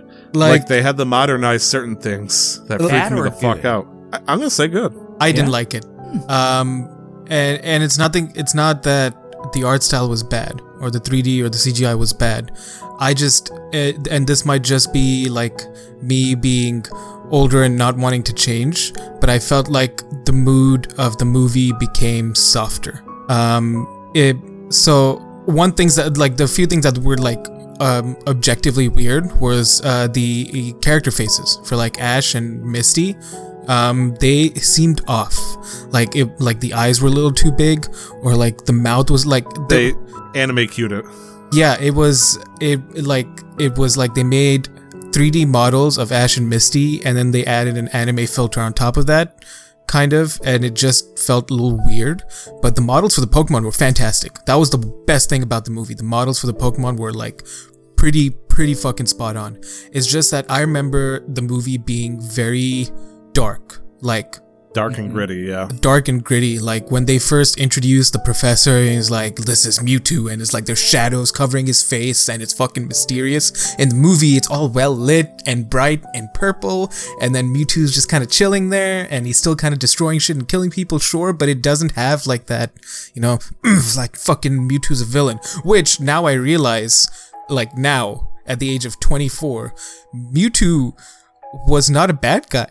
Nope. I mean, he made a bad decision, but it was basically, what's the term, the reluctant villain, essentially, kind of trope, where he was forced into a position where he had no reason to be happy with his circumstances. He was just reacting to, the situations around him in a way that I wouldn't blame him to, so, I'm like, but that's also the power of, that, the old art style, the original art style. It was just so gritty and, dark that it was, all you could see Mewtwo as is just a villain. But here, because I guess maybe because I was so focused on like, how's this gonna look? How's this gonna compare? I was actually paying a little bit more attention to the story than I remember what it used to be, and I'm like, okay, he's not a bad guy. Mewtwo's just fucking trying to figure out why he's alive and upset with he didn't have a choice. He wanted to figure something out, and the main problem that made him a villain is he had the power to do catastrophic things with, making those decisions. And in the new adaptation of this movie, since we're going to do an adaptation of a video game movie, they did a lot of deeper explanation to help push Mewtwo into making his, villainous decision, if you want to call it that, mostly through Giovanni. Giovanni in the first movie was like, hey, I will show you your true purpose, but they left it ambiguous the entire time. In this one, they are like, Giovanni's cunning, he's smart, but he's also evil to shit. Let me show you, behind the scenes what's really happening. And, trying to, like, sweet talk Mewtwo into this hot deal that they're going to work together. But then, at the very end, Giovanni's like, actually, you just kind of work for me now, because you're just a Pokemon.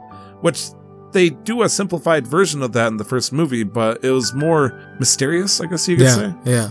And, the reason why I'm okay with this movie is it feels like the original movie probably wouldn't reach the audience that Pokemon now has nowadays, and this was more like a watered-down, lukewarm version of what happened in the original story. Just like Sword and Shield. Carry on. Which, I prefer the original animation better. It's just, my taste. I watched it last year, so it's not like one of those things where I watched it in the 90s and then that was it.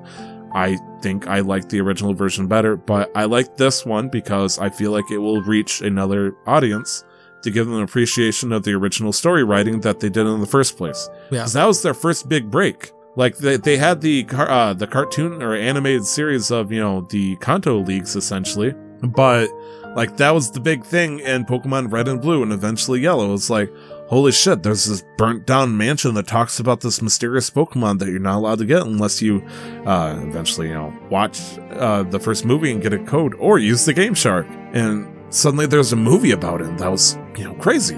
It was a breakthrough in terms of things. It was super high grossing. And it's also like fucking 25, 30 years old. So it's like, okay, well, no one's gonna appreciate this anymore. But when's if we just let a company that has buku bucks and has good animation skills and just kind of vamps it up? That's fine with me. I mean, I don't care for Leaf Green or Fire Red, but there's some people that want to play the original game, but they want updated stuff. So if that gets people back into it, sure.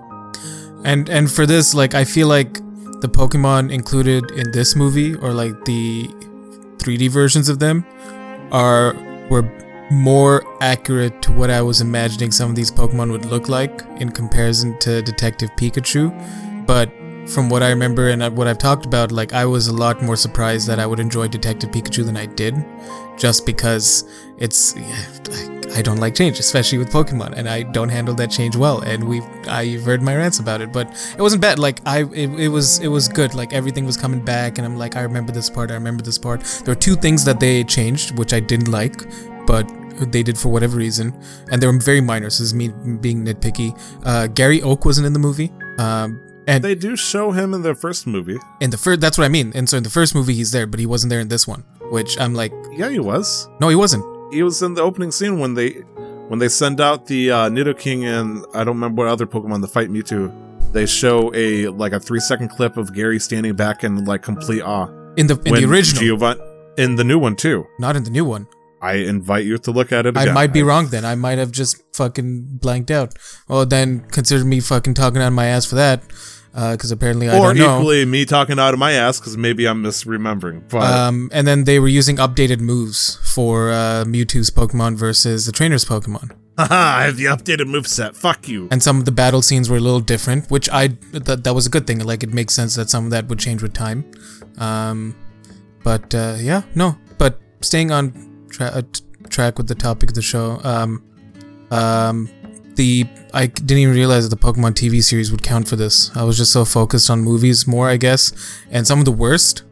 The Assassin's Creed movie, which makes me sad because he's a good actor. But you liked it more than Prince of Persia? No. This list is not in any order. Oh, okay. I just didn't know because like I thought you Oh, were yeah, saying no. it was your least favorite. Okay. Right. I mean, it looks like it's in order. The second from bottom is The Witcher, so I mean that makes sense. I really enjoyed Prince of Persia. It wasn't great, but like I just enjoyed it because like I rank movies. But as an adaptation though, since that's kind of what we're talking about, it wasn't how great. was it? It wasn't. It was. Okay. It was Okay, fucking as shit. an adaptation, not good, but still it was entertaining. bullshit. I like Jake Gyllenhaal, but like, it's not that he didn't do bad. Like the movie was shit. He's a white guy. Just cast a person of color. He's not. Hey, Persian. Jesus was white. No, he was. He was olive at lightest. I feel like I just stepped on a landmine saying that, but you know what? The Tomb Raider movies, again, as an adaptation. Movies? Yes. There's more than one? Yes, there's two with Angelina Jolie, and then one with Alicia Say with Vikander. Lara Croft. Oh, thank God, because I thought they're gonna put Lara fucking Croft, and Angelina Jolie are so closely tied in my mind right now. Like that's just how it's because I grew up with them. The most recent right, one was I- met with some decent Yeah, critical response, right? the most recent one was with Alicia Vikander, who I believe it was actually an actress from Grey's Anatomy who did the 3D modeling for the motion capture for the games, like the latest series. So that's not correct. But Alicia Vikander, she did the latest Lara Croft movie, and it was good. It was enjoyable. It was based on the rebooted series, so the first game from the rebooted series. Yes and no. I have some complaints with that, mostly because the big plot twist in the movie was actually vastly different from the game. But I think it's because they had to do a Tomb Raider movie, and the Tomb Raider game is more action platformer. They needed more supernatural conflict. But yes, the movie was good. The movie was good. Right. Yeah. The Lara Croft movies, they weren't great, but it was Angelina Jolie, and she was hot as fuck, and like she is, and I wasn't complaining as a prepubescent child. I wasn't gonna complain that they were bad movies, but not great adaptations. Now, is there any truth to the possibility that they modeled Lara Croft after her and then happened to make movies and then just cast her? Like Sam Jackson. They modeled Nick Fury after Sam Jackson, and now he's playing the character modeled after him in these movies. I don't know enough about Tomb Raider history to answer that question, unfortunately. How fucked would it have been if Samuel Jackson didn't accept that role? I got time for these motherfucking roles on my I don't know. I guess we're putting Cloak that. Fishburne in. Send in the guy from The Matrix, I guess. Yeah. Actually, Fishburne would have been cool for Nick Fury. I'd be down for that. I don't know, because I feel like Lawrence Fishburne is more charismatic. Yeah, it would Like, have been a much different role. Yeah, it would have been a different Nick Fury. Like Lawrence Fishburne is very charismatic and very like, like there's Sam, what's the word? you've seen Pulp Fiction. Yeah, like there's swagger to like the way he does things. Whereas Nick Fury is not that. He's a sharp and blunt instrument at the same time, and just gets the shit done. True. Lawrence, like in his appearance of John Wick, for example, seems a bit more laid back, if you will. But I mean, his portrayal in the original Matrix trilogy was pretty serious looking. It was pretty serious, but I think the similarity between those two But it's movies also is 20 years ago. Yeah, it's very it's still very reassuring, but also if you try to do something, he will fuck you up. Like that was the first feeling I got from when I saw Morpheus. I'm like, he's here to help, and he's like a guide, but then don't mess with him. Like a powerful druid. Yeah. Yeah, Morpheus and with Nick Fury are just very different characters. So what it sounds like from all of us is from all of these things is just that usually we enjoy the adaptations, but we don't always appreciate them as fans of the games because maybe of the way they've changed. And do you think part of that is because of the fact that they had to adapt some things and change some things because of the different medium? Maybe 100%. Like film and television, like video as such, it's a much more different medium because you can't explore. Whereas with games, you can explore. So like the main quest line, you can give them like very bare bones things and like let them explore and flesh it out through other lore in game or like collectibles. So there's more room for that. And yeah, but with film or video, it's very linear. Like you're only seeing you're only gonna get what you see. So they have to figure out the best way to like. It's like watching a Let's Play. Yeah, like they have to figure out the best way to showcase all of that, like that experience from the games into one, and it doesn't always work out the best, which is why like The Witcher for me will always be like the best adaptation in the last like couple of years, because they did such a good job in kind of like portraying how all these different themes, and it's really not, it's like Deadpool's a romance story, or as Ryan Reynolds likes it, like The Witcher is about destiny. It's not about killing monsters. It's like political drama more than it is about murdering monsters, you know? It's about the relationship between Geralt, Yennefer, and Ciri. That's what it is. That's the core story about it, and I feel like they did a good job at trying to like boil that down from all the confusing elements into like a TV show. And so now it's only gonna go forward from here and showcase that. There is, maybe for Glenn, it was Super Mario Brothers. For me, there was one video game movie adaptation that happened that I was initially glad that it happened, but then I watched it kind of situation. And that is Final Fantasy VII Advent Children. It's a movie that's based off of Final Fantasy VII after the game is completed. And it was basically Square Enix's way of saying, hey, we have the power of CG, let's make more money. And if you thought Square Enix was fucking crazy with like the way they do storylines and stuff, just imagine them trying to fit, double the budget of a game into a 2-hour movie, and that's it. And fuck, it was bad. It was a bad movie. Mm-hmm. And it sucks because, as a little weeboo that wanted more Final Fantasy VII back in, the late 90s, early 2000s, I welcomed it initially, and then I watched it and like, okay, there's more Cloud. I should be happy. Why isn't the adrenaline needle, why isn't it moving? Come on, pump me some, damn it. And it's like, it was frustrating. Like, I could not bear to make myself watch that movie nowadays because it was just a cornball of a movie. Oh, there's more bad guys that really want to, do stuff that sounds awful similar to Sephiroth, I guess. And it's like, cool. Also, 80% of it's fight scenes with swords, because that's all Final Fantasy had, apparently. And, which makes sense, it's just, I don't like a game that has 5 minutes of dialogue in a 2-hour movie and the rest is just macho men fighting each other.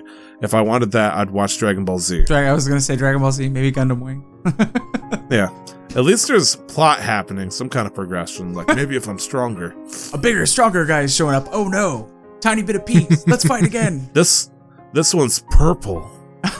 This one, bibbity bobbity and boo. What? No, holy shit.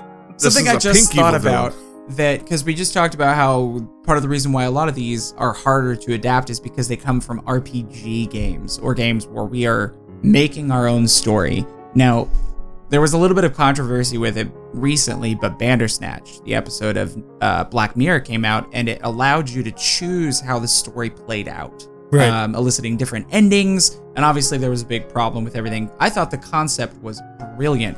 How would you guys feel if they did that with these sort of games? So then, in doing so, they've allowed RPG fans to be a little more invested because the story was affected by the watcher. Like a choose your own adventure style? Yeah, like where if you watched Bandersnatch, like things happen, and you as the character or whatever this entity interacting with the story is, choose how it progresses from that point on. Effectively a choose your own adventure RPG game adaptation of a movie. Yeah, so it'll be like a movie or a show that Netflix or because I don't think you could do it in a movie theater format. I think you'd have to do it in a home format where people can watch it on like a streaming service. But how would you guys feel about that? It's the weird question. To give a quick tangent, on Netflix, there's something similar to this where it's like, choose your own adventure kind of stuff, which I'm guessing is, in my case, for me, it was Bear Grylls Surviving the Wilds or whatever the fuck it was called.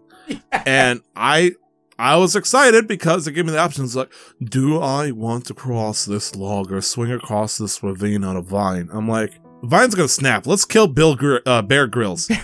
Well, it turns out they were both successful. He didn't die. He's apparently still alive despite my choice of Netflix. So it's like, I feel like in the end, it's going to lead to the same thing. So I feel like my choice wouldn't matter and therefore I would get frustrated. I tried killing Bear Grylls on a Netflix series and it didn't work. Well, to not counter per se, but just to add to that, when you played Breath of the Wild, you knew you were going to face Ganon and fight him and most likely win. Did that cheapen the experience of all the choices made up to that point? Len, have you beaten Breath of the Wild yet?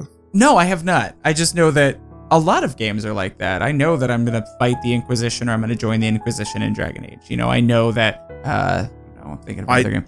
Don't In Monster know then Hunter- if I want to answer that question because it might dampen your experience. Okay, fair enough. I can though. I can I unleash guess not Pandora's with box. that one If you- if- specifically. In a video game, when you understand who the antagonist is, from being a part of the series or watching a preview or something like that, but knowing that that's the end game for me has never cheapened it. Because the way I got there always was how I enjoyed the journey. Also, when you pick a Zelda game where the timeline is entirely based off of whether or not Link wins or loses against a fight, which leads to a different split timeline that leads to a different series of the same Zelda timeline, that's really a bizarre choice. I just know that it's a game that you like, and I don't know. Zelda games in and of themselves kind of feel that they're repetitive because they are kind of repeating that same time loop. You know, Zelda's in trouble, Link saves her, fights Ganon, wins. Resets, it happens in a slightly different way in the future, and the way you have to do it is slightly different, but the ending is almost always the same, it feels like. Sure. Is that, I Yes. don't, yeah, I just feel, from a perspective of someone who watched someone play Legend of Zelda and has now partially played a game, but I know enough about Majora's Mask and all these other games that it feels like that's kind of a time loop, you know, and so it's always about the way you get to the end. I don't know. I just, personally, I asked that question wanting to say about the choose your own adventure RPG thing, because I think that'd be a lot of fun. From a video game perspective, and when it comes to the Zelda thing, yes, 100%. You know you're going to fight the final boss. Preferably you win. If not, get good. And then, you get that satisfaction despite knowing all the choices that you made were either technically your own, but at the same time being linear in its own aspect. Yes, I agree with you on that. It was just bizarre that you picked Zelda where, Link to the Past, a game for the Super Nintendo was based off, what happens if Link loses to Ganon in Ocarina of Time? And it leads to them sealing off Ganon and into the Sacred Realm, which leads to Link to the Past. And it's like, well, in Ocarina of Time, you beat Ganon. So, yeah, I got really nerdy for a second. Let me back off, please. I'm going to slip into the shadows under my bed or some shit. So we did say we were going to talk about the ones we didn't like first. So what are some of the ones that you really did enjoy? Because obviously it sounds like you guys are kind of lukewarm on Pokemon because of the positive and negative aspects. But ending out this topic... I'm not a fan, but Sonic for sure. What's that? I'm not a fan, but Sonic for sure. Sonic is... Okay. Fair. It was a good Sonic movie. The Witcher. Yeah. I can't really answer because I didn't play Warcraft before I saw Warcraft before I played World of Warcraft. I've never played Castlevania. I've played one Assassin's Creed game, never played Tomb Raider, never played Prince of Persia, never played Witcher, didn't play much Mario. I just kind of go off of other people's opinions. Warcraft was a fun movie. Sheep! I did enjoy the Teenage Mutant Ninja Turtles, but I know it wasn't necessarily an adaptation from a game. Right.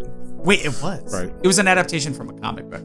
So they did have a game, but to a cartoon to a game. Yeah. The Warcraft movie was fun. I don't know enough about Warcraft lore. Hated it. It was a They fun probably movie. did what I did with Zelda. It's like, it looks amazing, but they're like, the details on this are minutely wrong, and therefore I can't accept this as canon. What's that? Blizzard said it wasn't canon? Fuck 'em. Cool. This should be canon.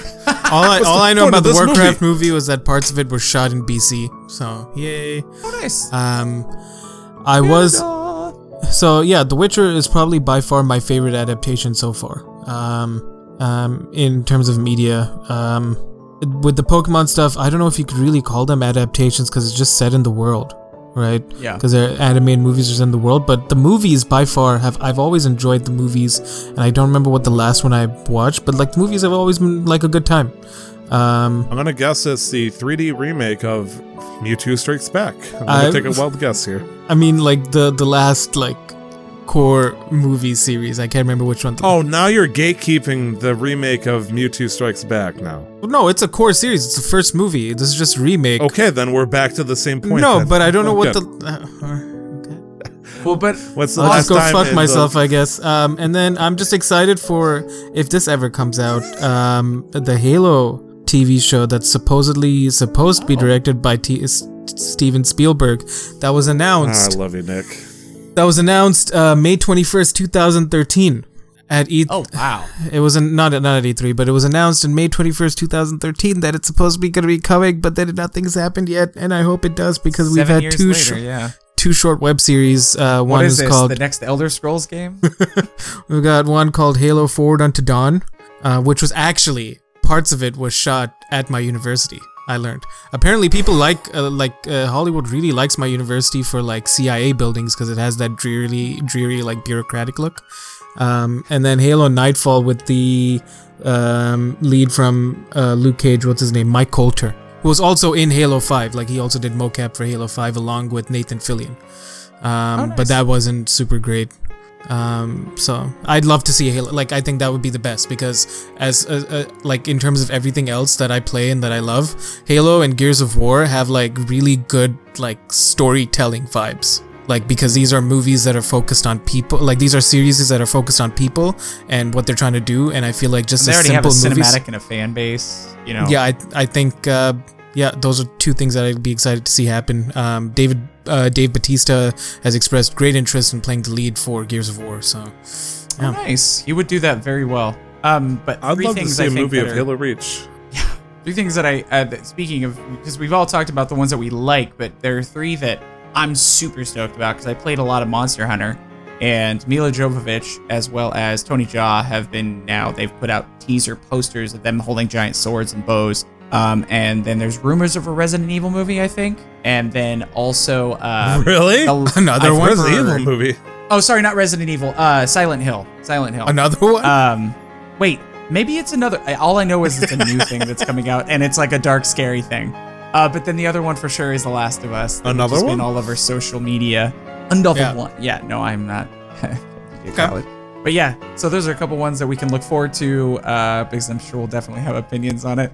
But did you guys have any last thoughts on these adaptations and or what you hope for in the future maybe and sort of stuff like that? Make sure you have fucking vetted third-party sources doing your work.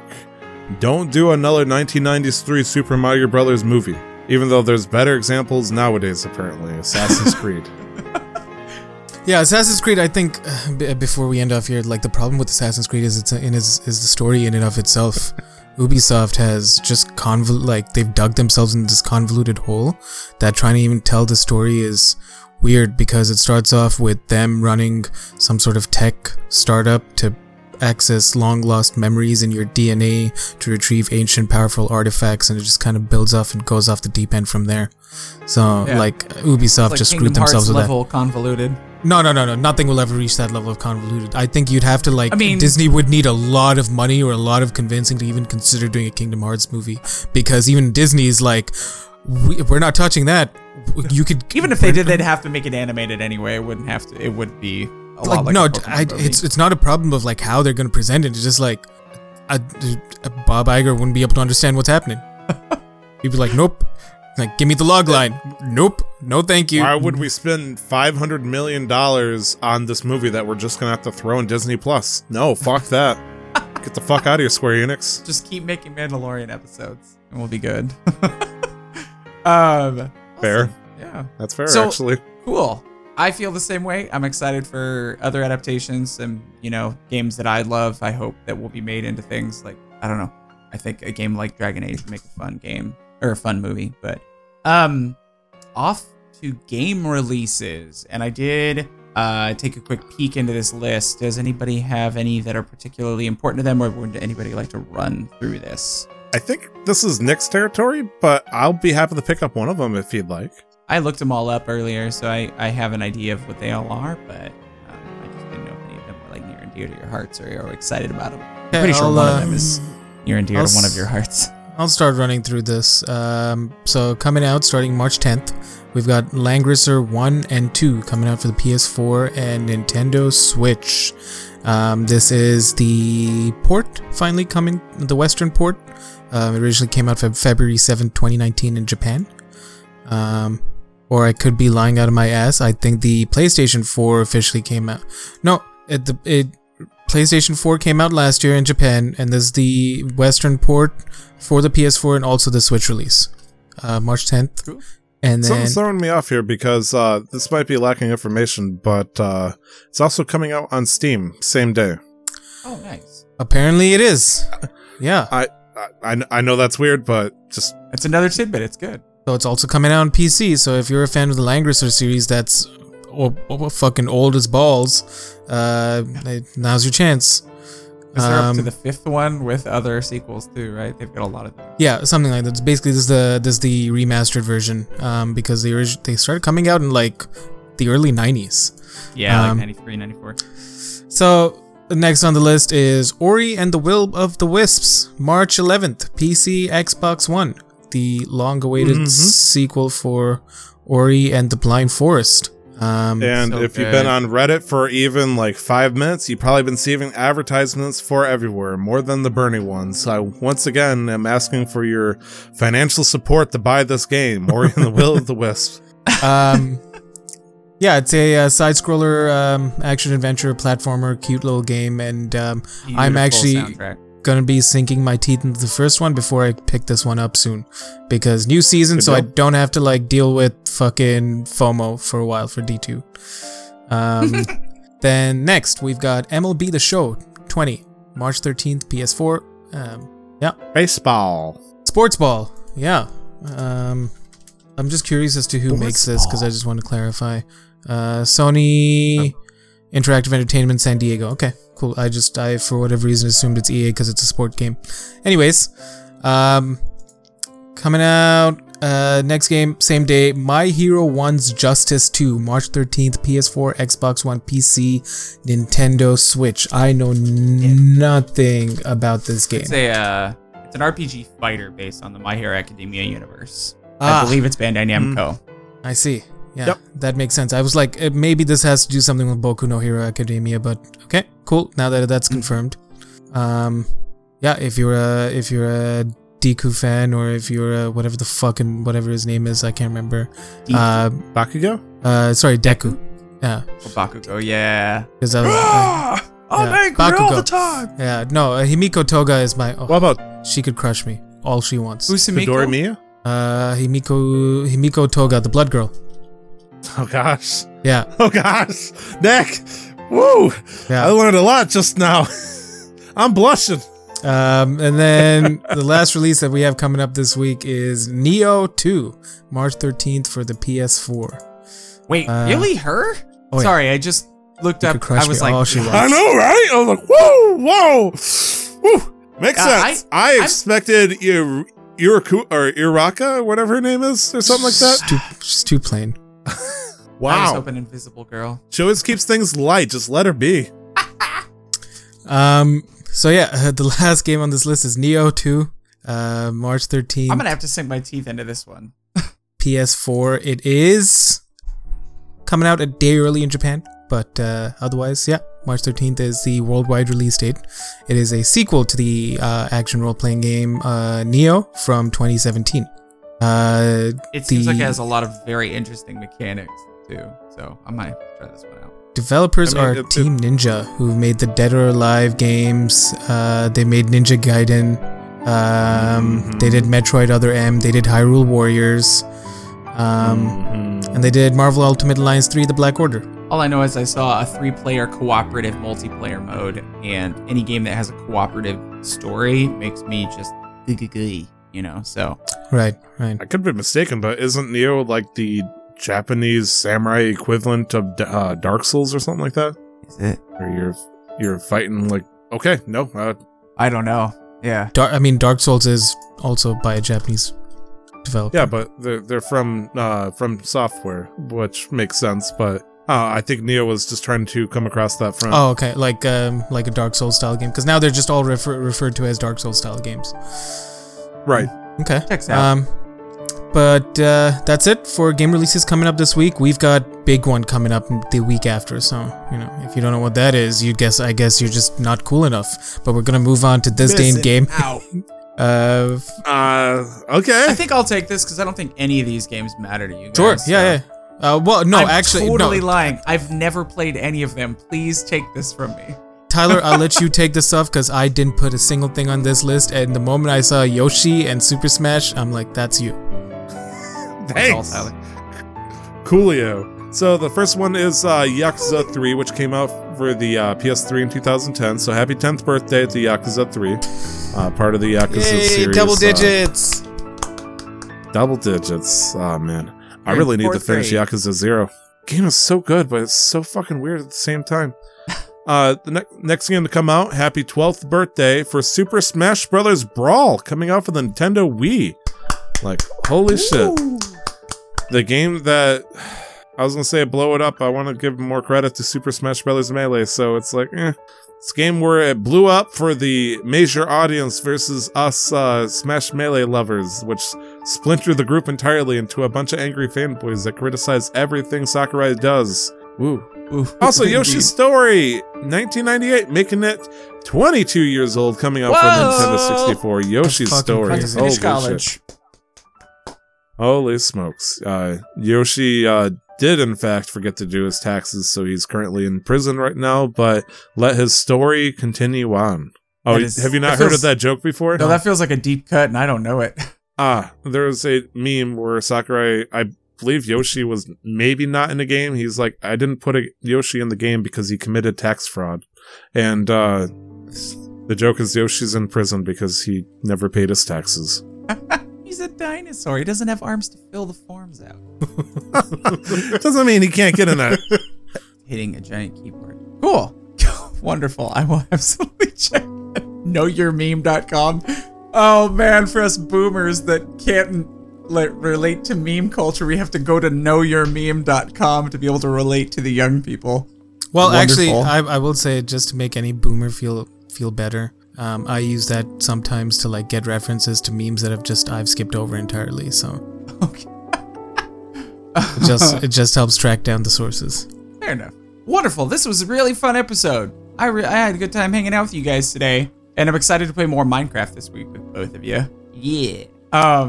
But for all of the people listening, thank you for coming. Where can all of our happy friends that are listening find you guys on social media? I mean, it's not a requirement for you to be happy to listen to the show. In fact, No, we welcome all kinds of, emotionally deranged individuals. Hopefully we raise your mood a little bit, or at least it makes you, feel a little bit more comfortable. Always speak out if you feel like you're not safe. You can find me on Twitter at 2timestyler, all letters, one word, 2timestyler. You can find me on Twitch and Instagram at LR11 or on Twitter at LR the11th, all letters. You can find me on Twitch at Razeth, Raezeth, and on Twitter at Glenn Houston, Glenn with two N's. Houston looks like Huston, and you can find us here at CMQ on Twitter at CMQ Network, which also includes our D&D podcasts, Casual Questmasters. Haha, play on words.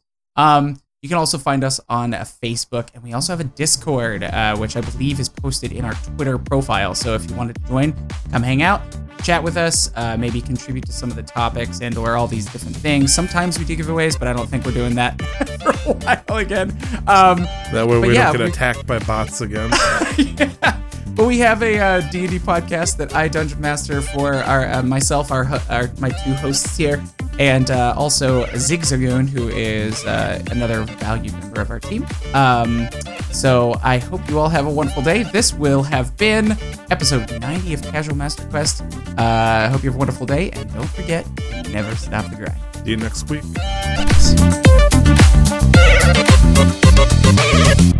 The intro to the podcast, titled Casual Master Quest, was paid for and produced by the wonderful talent Revelries Music. You can find more of their work at soundcloud.com/Revelries Music, or just click on the link in the show descriptions. The background music is the album Top 50 Best Classical Piano Music by Brilliant Classics. You can find out more about Creative Commons at www.creativecommons.org/license/by/4.0.